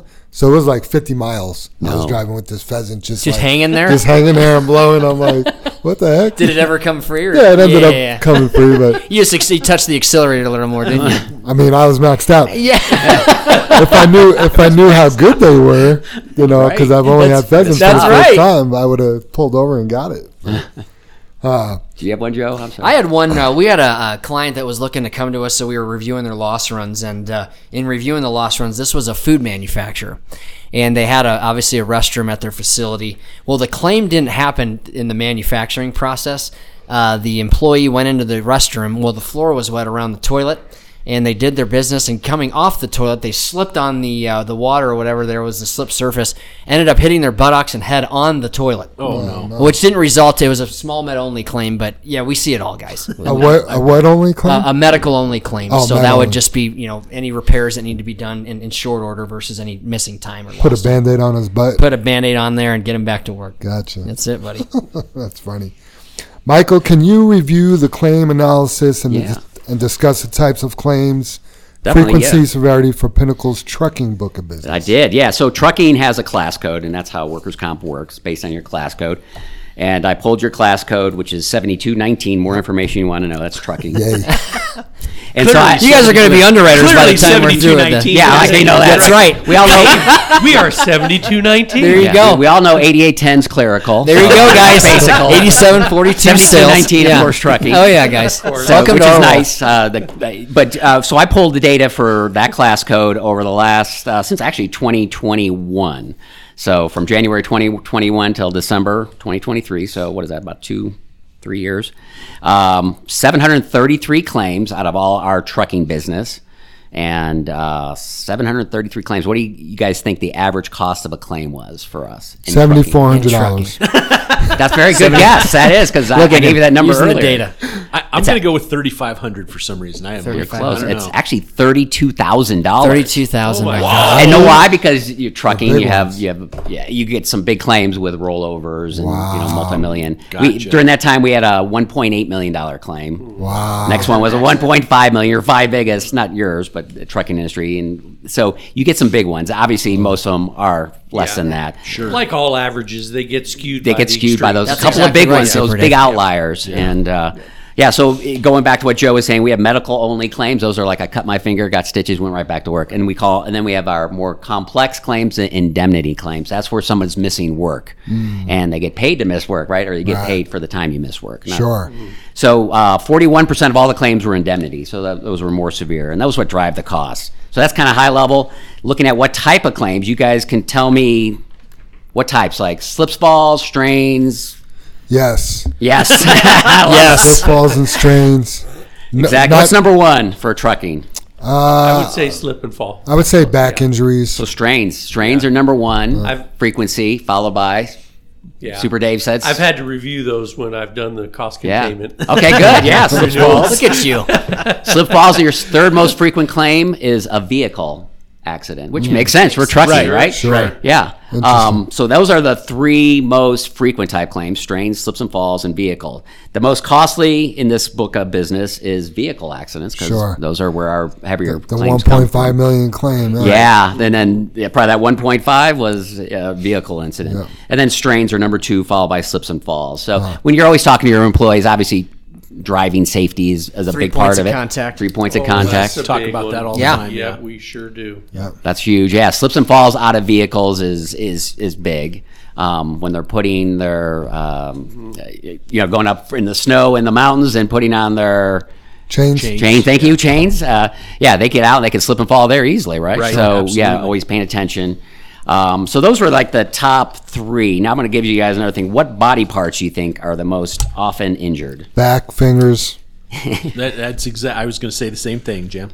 And I'm looking for my answers It's here. like the Family Feud. What's the number 1 I answer? was trying to make it more. Yeah, so number Backs 1. and fingers, backs and fingers. Yeah, here's the top 5. Number 1, shoulders. Oh, wow. Oh. Yeah, Okay. shoulders at 12%. Number 2, lower back. Number 3, knee. Number 4, skull. Wow. Probably from slips and Slip and falls. falls, Slip yeah. fall, hit your Right. head. Right. And then number 5, hand. You know, it would be interesting to just compare this last year, 2023, to go back in time and see whether your shoulder injuries and your knee injuries have lessened. And I guess I'm relating that to the advent of the automated transmissions. Oh, now, yeah. right. You're not shifting anymore. You're not working that clutch pedal. I wonder Yeah. if that has lessened any of that. What's at that all. lowering on the trailer? Your landing legs. Landing legs. Yeah, landing Right. legs. That I think Right. that's easier now. It's for some Sure, trailers I've sure. heard, but that's a big one where Right. us old guys like Yeah. myself Yeah. get out and then you're like, oh, my shoulder. Right. Yeah. All those No, things. good I point. think technology and just like Have helped with that. I would agree. Yeah. Yeah. I mean, we have, the advent for the older truck drivers, and I'm going back to the probably guys in their 60s now, right? That they ran some old school equipment if they've driven for 35, 40 right. years, 50 years, whatever the case may be. When they came into our fleet and we started getting the automated transmissions, they're like, no, I want to shift that truck and I'm a driver and blah, blah, blah, blah. And, they would come in after 12 hours and be exhausted. Yeah. You put them in that in the new truck with the automated transmission and they would come in at the end of the day like, I feel great. My shoulder doesn't hurt. Yeah. I had no idea how easy this was. This is great. And it was you wouldn't think you could take that guy and we would have him go, just try it for a week. Just try it for a week. And that was when our fleet was, we started fairly new with it and, then we were half and we're 100% now. It's 100% automated. There's no, we have one, right?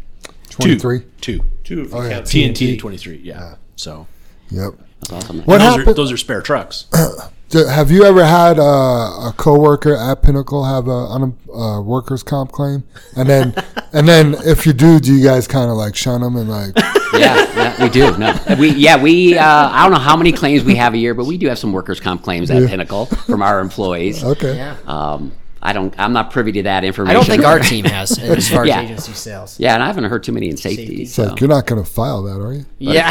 Yeah, but our biggest exposure, just Easy Joe's jam. biggest exposure and safety is the same as yours. It's driving. Yeah. Gotcha. We're out there driving Sure. with the crazy people in Colorado and the aggressive In and out of drivers. facilities. Yeah, Yeah. in and out. So Michael, what kind of or how can Pinnacle Safety Services help with claims prevention, and what Yeah. kind of safety resources do you guys have to prevent accidents? well, I always think the number one safety resources is people like myself, the other safety consultants, and working with our customers. I one of the best part of my job is actually sitting down at a table with one of our customers and talking to them about their safety efforts and what can we do to help them.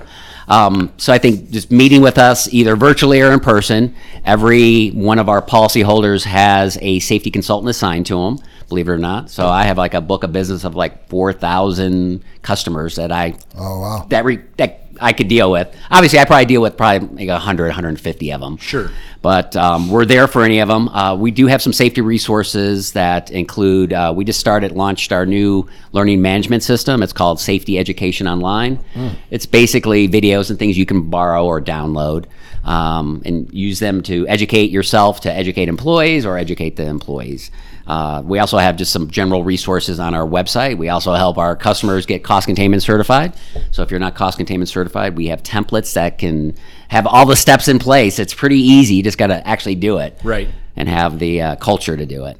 So yeah, definitely. I think the biggest thing is just reach out to your safety consultant if you have any questions, because we're there to help you guys.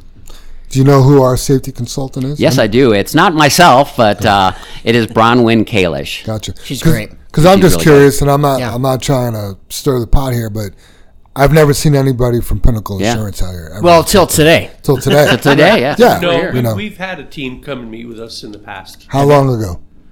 Because You didn't work here. so not in the last 5 years, Yeah, definitely right? not. So Yeah, it's been. I would probably say not in the last 10, Jim. right. And is it because we're not reaching out asking them to come, or Because you guys are doing so well.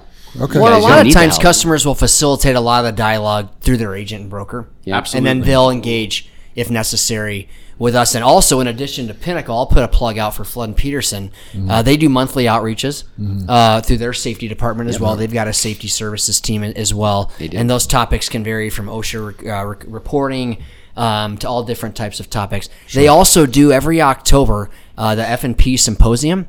And I don't know if you guys have attended that, We did. but it's like pretty much an all-day event up in northern Colorado, and they have a variety of topics that people present out on, and there's a lot of exhibitors there, insurance carriers and vendors and so forth. But a wealth of resources between what Flood and Peterson and Pinnacle bring to the table. Yeah. You guys are in good hands. Yeah, we broke out our staff and, sent, Sweet. kind of fingered out on, you need to go to Strategically. this one, you need to Yeah. go to this one, you need to go to this one. Yeah.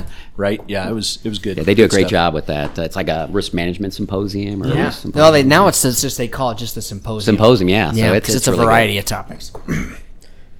Does the Pinnacol team have anything else you want to talk about today? I would just like to say thank you guys. JFW has been a client for north of 20 years, and your results speak for themselves. Obviously, we're sitting down with an organization that takes workers' compensation and safety of your employees seriously. In fact, even walking in, I'm going to take a picture of it on my way out. You've got that sign that says safety's not in the rearview mirror or something to that Safety effect. has Safety no has blind no blind spots. spots. Safety has There no you go. blind spots. got the bracelets. So I'm gonna take a picture of that. But yeah, guys, you guys are doing a great job. And if there's anything we can do to help you, Team Flood and Peterson, Pinnacol Assurance, we're here to help you guys. So thank you. Great. I have one more question for you that came up, and I don't even know what I'm asking here, Joe, but my ears kind of tipped because Yeah. you mentioned something about that you guys work at the Capitol and you work with possibly the legislators or what give me some information Yeah. on that. So 'cause given our alignment with the state anybody of- that I know at the Capitol right now on our side is getting shit beat out. Yeah, of them, so right? I mean, we've got a team. not good for us. We've got a team at Pinnacol. It's our public affairs team, and Okay. Wes Parham's the VP of Public Affairs. He was actually at the Biz and Boots event on Friday down Okay. at the stock show. But we are constantly in communication at the Capitol. Given our alignment with the state of Colorado, we act as the assured source for work comp here in the state. And so we fulfill that with them. So we're always in constant communication with them around what that's looking like, if there's the opportunity for possible changes for us to be able to broaden our wings, possibly outside of Colorado. But we would have to get their formal buy-in in order to do that. And Interesting. And we've tried that since I've been at Pinnacol. We've tried it at least 3 times to see if we could still act as the assured source for the state of Colorado, but also look to privatize and compete in other states on our own work comp paper. Sure. But I think down at the legislature and the Capitol, we haven't gotten there yet. That would just merely allow us to go out into other states and compete on a more aggressive platform. Understood. And so we would welcome the opportunity for that. But we also know that there's a number of fingers in that pot, as you can imagine, Right. down there. Now, with that, is there ever, I don't even know if I'm going to ask this right, Yeah. ever a law or something that's going to come into play that you guys look at and go, oh, this is bad, and you lobby against it, or something that's really good, which I don't know what's come out of the Capitol that's been any good for anyone in the last... So great line of sight. 15 So years, we but- are active down there when bills do get presented with regards to any ties to workers' compensation, any aspect of it. So that's another reason our public affairs team is actively involved down at the Capitol, is understanding those bills that are being presented on either side, knowing how that aligns with Pinnacol, our customers, our clients, those that interact with Pinnacol. So we definitely have line of sight when it's in session down there. We're very active, making sure that we've got line of sight of any bills that are presented, how that could impact our book of business, our clients, and our operations. No doubt about it. Great, thank you. And one more thing, like at Pinnacol, we do have a CEO, but the CEO reports to a board of directors. And every member of the board of directors is appointed by the governor of Colorado. Oh, wow. Wow. Yeah. Wait, say that again? So we have a CEO. Now we're on record, Mike. Exactly. We have a CEO, and the CEO reports to the board of directors at Pinnacol, and the board of directors are all appointed by the governor. Interesting. Yeah. Yeah, so You love that, don't you, That's why you Dave? say you're a that's why we're Well, that's it. quasi-government. Look at you guys. Right. Look at you guys. Yeah. That's great. Yeah. Well, Joe, not only were you the 2023 Person of the Year, not only are you a Texas Hold'em dealer, but you are a musician as well. Yeah, it's scary, guys. So I think we're going to have you play a song. Yeah, I brought a song today to play. I don't know if music's been on the Channel 23 podcast. This will be a first. I mean, I know you're going for votes. Maybe this will take you over the top. I don't know. If I get a recording deal, you guys are coming on tour with me. Yes. As you're setting up, let's do the tips and tricks as he's setting up the song here. So, tips and tricks from Ray Davis. Tips and tricks for the fleet. We're going to talk about freezing weather, pre and post trips. In these freezing temperatures, it is super important that you are prepared the night before in your post trip for these extra cold days. Make sure you drain the air completely out of your tanks, and getting all that air and moisture out of your tanks will make it so you don't get any ice in your lines and plug up a valve or get a valve stuck open or closed when you start your freezing morning. When pulling forward, make sure your brakes are unlocked and your wheels are turning before driving out of your parking spot. Sometimes it is hard to see when it's dark in the mornings.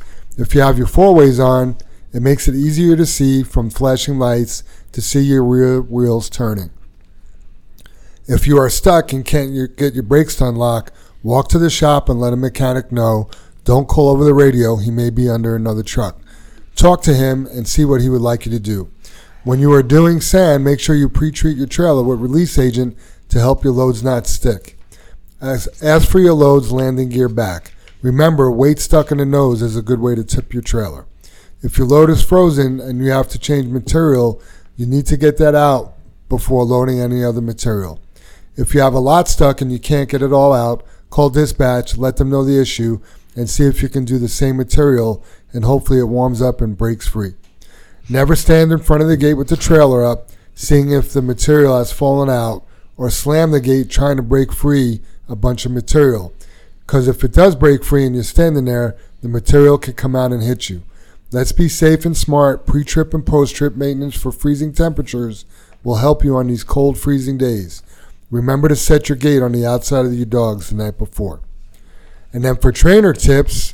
Jam, I want to jump in there. Jump in. Monday, it's supposed to be a high of 4 degrees and 6 below Monday morning. So if we do anything Monday, it's that cold weather is just a whole nother level of what we fight.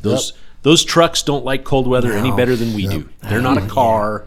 You know, we talk about it all the time. You don't just jump out of bed and run a marathon. Well, those trucks, they're not just going to fire up and drive right out of the yard, right? They have to warm up. They have to, go through their motions and start up. And they have to start. How long do they warm? How long do you guys with temperatures like that? How long do you get the trucks warmed up? I mean, honestly, Joe, the technology is so great. I mean, they'll fire up. You let them run a few minutes and they're ready to go. I mean, they're literally like a car now. The biggest problem on these cold days is the air systems. When you compress air, it creates moisture, right? And the air systems run the transmissions, they run the brake systems, and they're all connected by 1/4 inch plastic lines that go back So they freeze up. and oh man. How do they do that? Are there like defrosters or warmers within those units to keep those units warm? So there's an air dryer. The air compressor builds the air and sends it to what's called an air dryer. Got it. Those have filters in them that catch any moisture, any oil, any contaminants.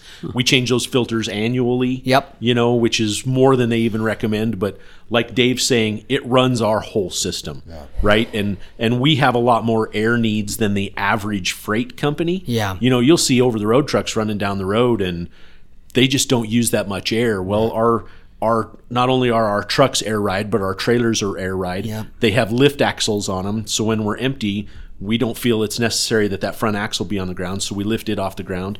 To engage our PTOs is an air switch.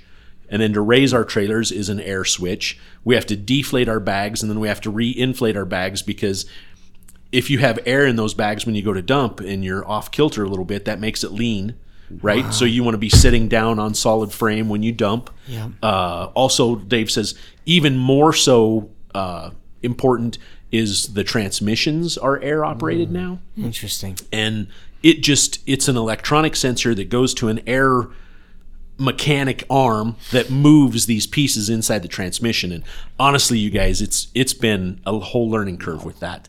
One spec, and they have an additional filter where it goes into the transmission now. And I mean, you can be who knows where, you've ran all day, everything's fine, 2:00, and all of a sudden you've got a transmission fault. And we have found like a speck in the screen of the filter that supplies the air to those transmissions, and you're just down. You're just, I mean, it is the craziest stuff anymore. The technology in the trucks, and that's not even getting into the emissions where we're at now. Especially with Colorado. I mean, we're just following California, and it's not good. There was a presentation on that at the CMC annual meeting about just the emission standards, and even there was discussion around, electronic electric tractor trailers and all that. And it's fascinating to see the sides of each of those. Oh, it's crazy. Initiatives, so to speak. Yeah, it's interesting. Yeah. Yeah, and they're all pushed by one guy here, Colorado. Trainer tips. Remember when you are training to think outside the box and set up different scenarios at plants to help your trainee learn things to look for. For example, at Plant 2, ask the loader if you can dump a load in a stockpile. Check to see if your trainee sees there are power lines above. No, we won't hit them, but do they know that? Do they know they're there? You should never go up with the trailer and not look above you. Know your surroundings. This is just one of many things we can teach to help everyone be better at their craft. Hope all is well with the JFW friends, families, and listeners. Remember, safety has no blind spot. Look and lean, sit up in your stool. Don't be a fool. Much love and respect always. Ray 0013. Good job, Ray. That one was awesome, man. Love that, Ray. Good job. Very good job. Now, do you have lyrics you're going to pass out for everybody? Yeah, I would like you guys. This is going to be a joint effort here, guys. Man. So I'm going to pass these out. Oh, man, I don't think you realize what you just got into. Oh, boy. Wow. We're going to do just a couple verses, just in the essence of time. But I've kind of folded in. Any of you guys like Metallica? Oh, yeah. Yeah, so I kind of got a little Metallica feel of this on the front end, and during the middle you might hear it. But I'm hoping I'm in tune. I tuned it last night before I put it in. So is this your song? No, this is Bob Seger. So okay. This is Bob Seger's Turn the Page. But Metallica has done a rendition of it. And Metallica's played around with it. Which is amazing. I'm sure they ruined it. No, Dave. I mean, I know you're not a Metallica guy, I'm a big Bob Seger fan. Are you a big Bob Seger fan? So you'll know these lyrics, but we're going to do the first couple verses. Joe, do you have a YouTube channel? I don't, but this is really encouraging. This whole podcast thing is sparking many of an idea. We were trying to find some of your music, and we found there's a lot of people named Joe Newhouse. Okay. Some of them are politicians. Yeah. Some of them are musicians. So we're just trying to get it all figured out. Yeah, if and when, I'll definitely let you. And guys we've know. tried to come up with music for the podcast for an intro or whatever. Well, hey. And we didn't. Anything you find out there, you can't just use Bob Seger's song. No. Right? It's licensed. You have to buy it, or there's date. All of these issues. So we actually wrote a song just for JFW, and it's on our intro every week. So. An outro. Okay. It's kind of long. What's the name of the song? Did you guys have a name on it? Shiny Red Trucks? Yep. Shiny Red. Yeah, it is. I heard it last time. Shiny red trucks. I love it. You're right. Well, we'll give this a go. I'm going to just kind of get the fingers warmed up a little bit.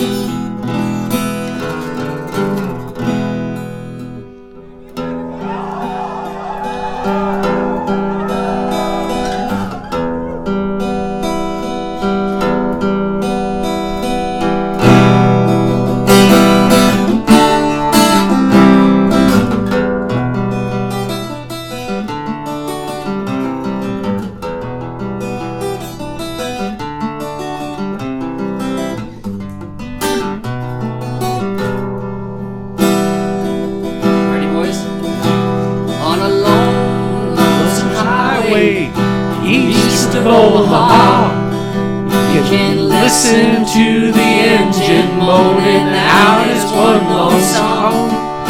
You can think about the woman or the girl you knew the night before. Awesome.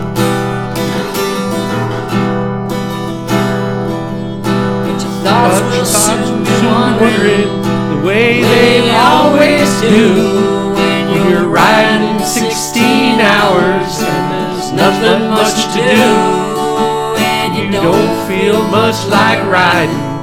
You just wish the trip was through.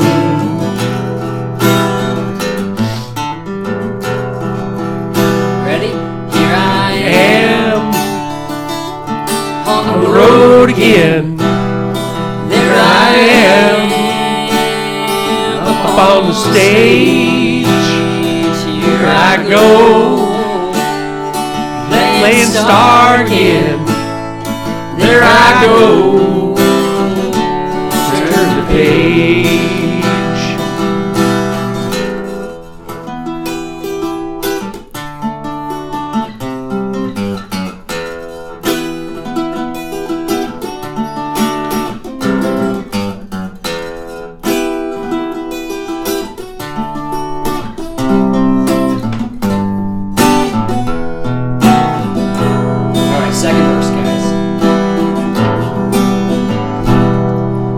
Walk into a restaurant, strung out from the road, and you feel the eyes upon you as you're shaking off the cold. You pretend it doesn't bother you, but you just want to explode.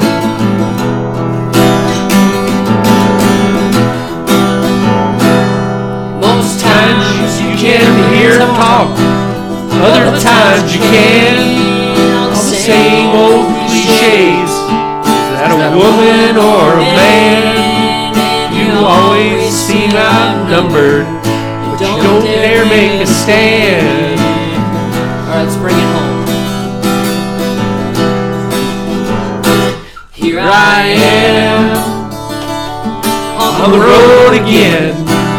There I am up on the stage. Here I go, playing star again. There I go, turn the page. Wow. JFW, guys. Great job. That was awesome.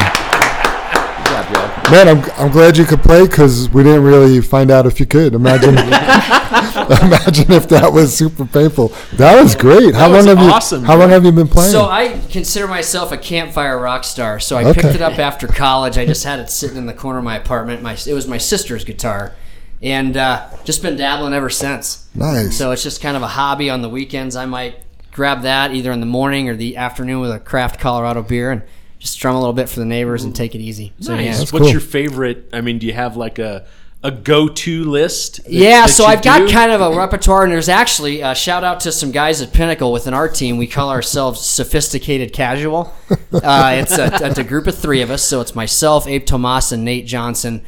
And we've actually had the chance to do some things within Pinnacol. Okay. At like company events and some things. Yeah, so very cool. It's been great, but music's always been a passion. So another bass and some drums, or you never know. During COVID. Well, what do the other two guys play? So Nate Johnson plays guitar. He also does some percussion stuff. Okay. And then Abe Tomas is like the jack of all trades. He can play mandolin. He can play bass. He can play guitar. He's a really good musician. These guys are artists. Harmonica. When you can do that, that's just it's fun to see them at their craft. And during the COVID, guys, we would actually open up the garage door in my neighborhood. And we would welcome people with camping chairs. Okay. And we'd put some coolers out in the driveway. Yeah. Wow. And we would just, jam for a few. We'd let the neighbors know if it gets a little loud. Don't call the authorities. We'll turn it down. But we would just have some fun and play like outside during COVID and stuff like that. I mean, that seems like one of those events that it's hard to stop. Yeah. You know what I mean? Once we get going. Pretty soon it's 2:00 in the morning and you're like, all right, guys, I'm getting tired. Well, they're like, Margaritaville again. It's like, guys, we played it 4 times. I think we should probably stop. But thank you guys for allowing me the opportunity to play music this morning. Michael, what's it like working with Joe? It's, as you can tell, he doesn't have a lot of energy, so I always got to bring him up. But no, it's great working with Joe. Joe's like the Super Dave of Pinnacol. He is. Speaking of Super Dave, you want to hit us with that High Road Holland soup? Sure. I've got a good one this week. Everybody wants to get better at whatever they enjoy doing. And it's to do that, it's important you focus on your strengths to focus on success. Okay, so this guy named Kurt Livesfeld, he is a renowned learning and development senior consultant for the Gallup organization, often explained to other leaders, managers, employees that you cannot be anything you want to be. And that's contrary. When you're a kid, your parents said, you can do anything. Well, he says you cannot. But you can be a whole lot more of who you are already. Conventional wisdom has alleged for many years that your weaknesses represent your greatest opportunities for development. Employees have long focused on fixing weaknesses to increase their chances of success. But recent research suggests that this long-standing advice may not be the best coaching. In fact, when leaders, teams, cultures, and individuals focus on strengths, they have a better chance at winning than if they focus on improving deficiencies, okay? So this same research shows that empowering successful cultures are those that engage people and capitalize on individual capabilities. Earlier this year, CNBC published an online article by Marcus Buckingham. He believes people should seek out activities that they are great at, the things that fill them up and strengthen them, as these tend to be the things they are most effective at. He goes on to explain that when we are involved in an activity using our strengths, it feels natural to us. We are more inclined to experience accomplishment. And folks should determine what their natural tendencies are, where their natural skills and advantages lie, to cultivate those. Learning is like new buds on an existing branch, says Buckingham. If you want to win, you want to excel. If you want to stand out, you're going to have to take a few unique things about you that are beautiful and powerful and take them seriously and turn them into contributions towards your success. Buckingham also notes that things that drain our energy, though we may excel at them, tend to inhibit our learning. Brain science indicates that we shut down our capability to learn something new from the experience because we have very low energy level to complete the exercise. So here are 4 tips to help you focus on your strengths and success no matter the endeavor. Number 1, identify your strengths. Name them. Concentrate on them. By concentrating on your strengths rather than improving your weaknesses, it will bring a better sense of fulfillment and accomplishment. Number 2, don't compare yourself to others, but do look towards others who inspire and challenge you to grow.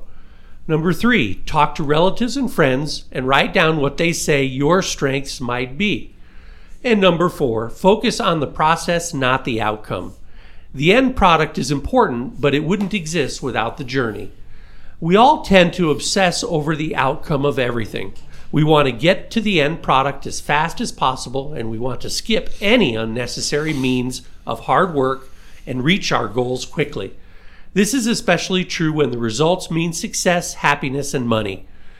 Here's the thing. The results are useless without the process, the decisions, and the thoughts we have along that journey.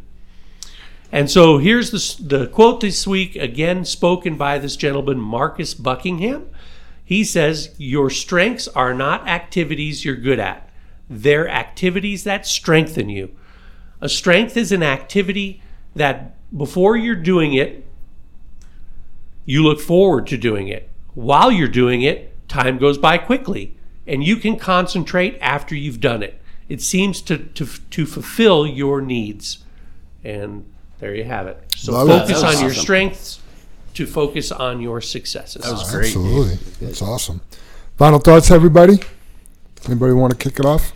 I'll jump in there, Jam. I just think it's funny because, it seems like so many times the final thoughts kind of coincide with the High Road Holland. Right? It's just funny. Like we're all in sync or something. And I just had in there, knowing that Pinnacol was going to be here, to be engaged in what we do, and we talked about that prior to the podcast starting, that, this podcast is for our people and to help engage them, right? A little bit of entertainment. Sounds like we got some music on this episode. But, First time. No, the dad joke challenge, the just everything involved, but we talk a little bit about safety. We talk about, what we're doing as a company to help provide a better place of employment for our people and things like that. And I guess one of the things I also want to add in there is be an advocate for yourself. And I think not only at your job, but also in life.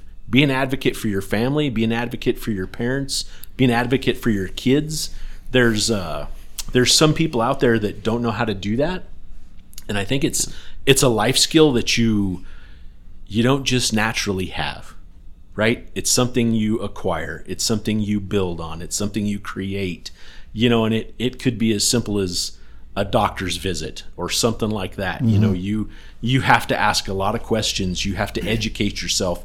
It's not just easy. It's not a mindless action like going to the gas station and putting gas in your car. Right. That's pretty mindless, right? Slip a card in, fill up the tank.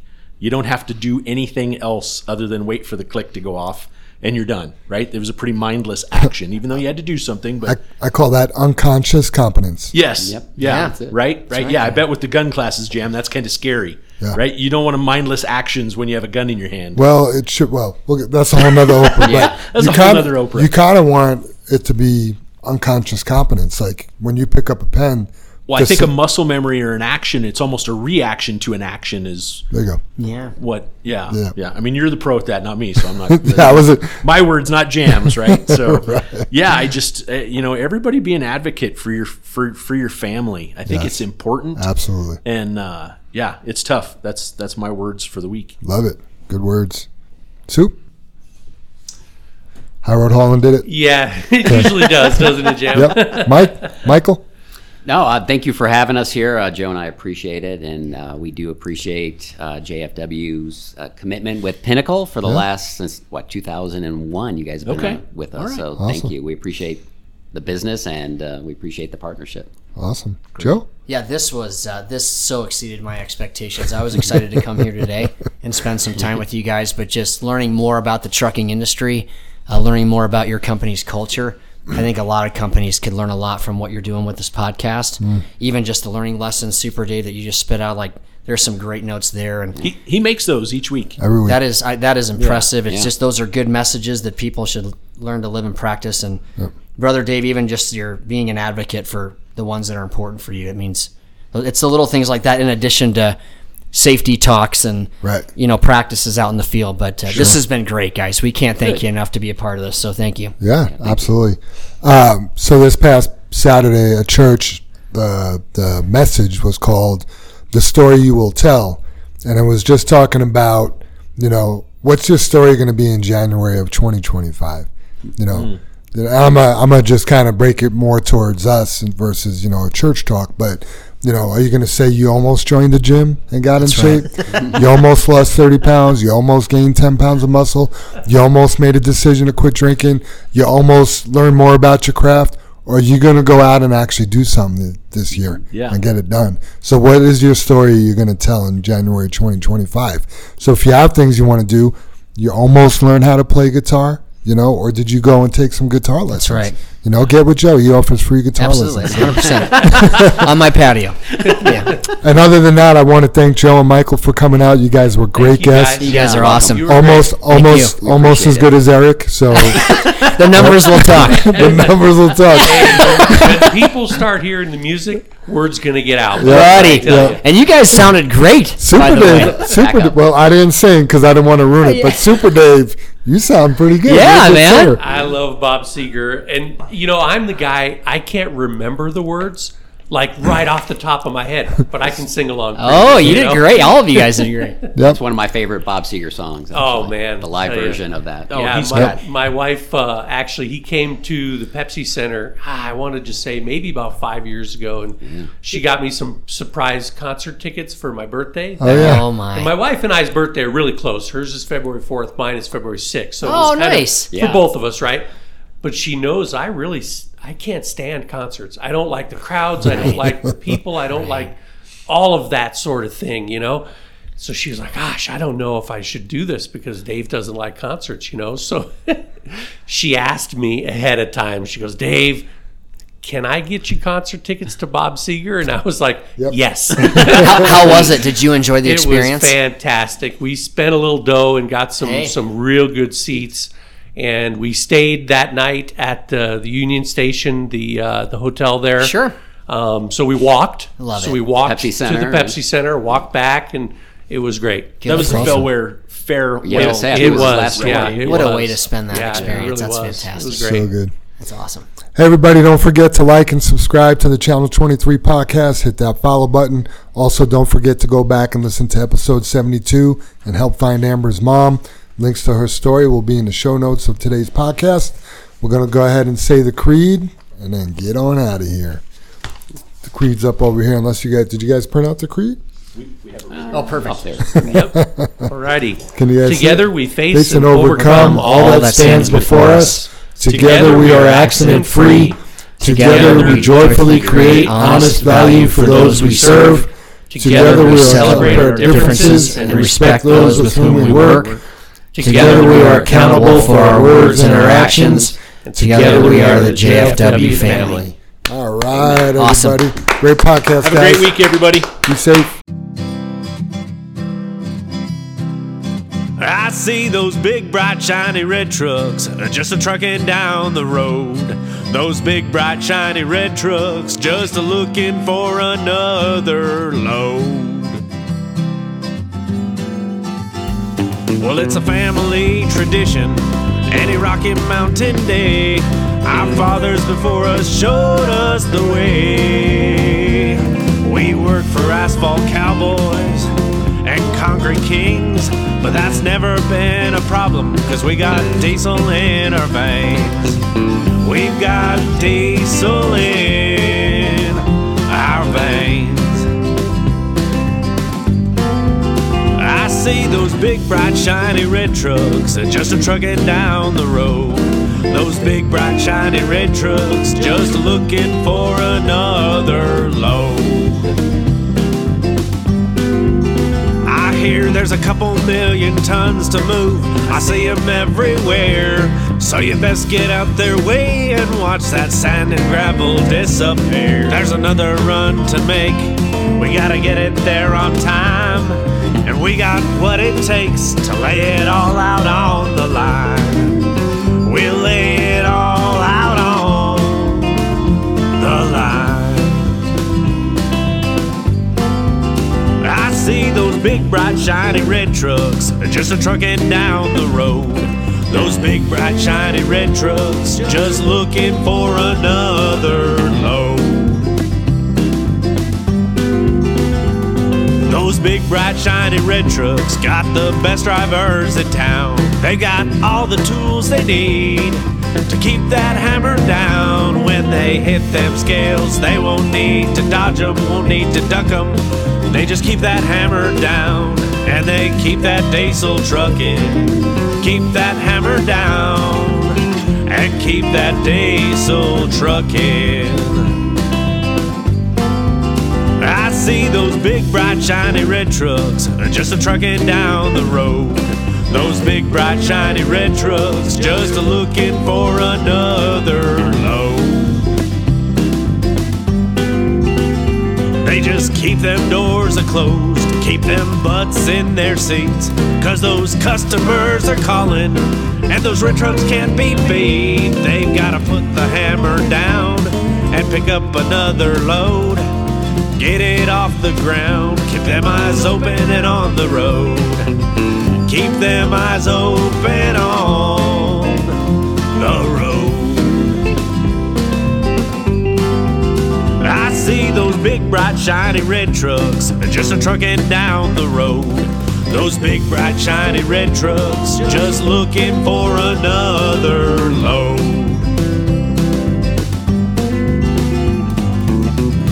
Breaker 23, anybody got a copy on that Channel 23 podcast?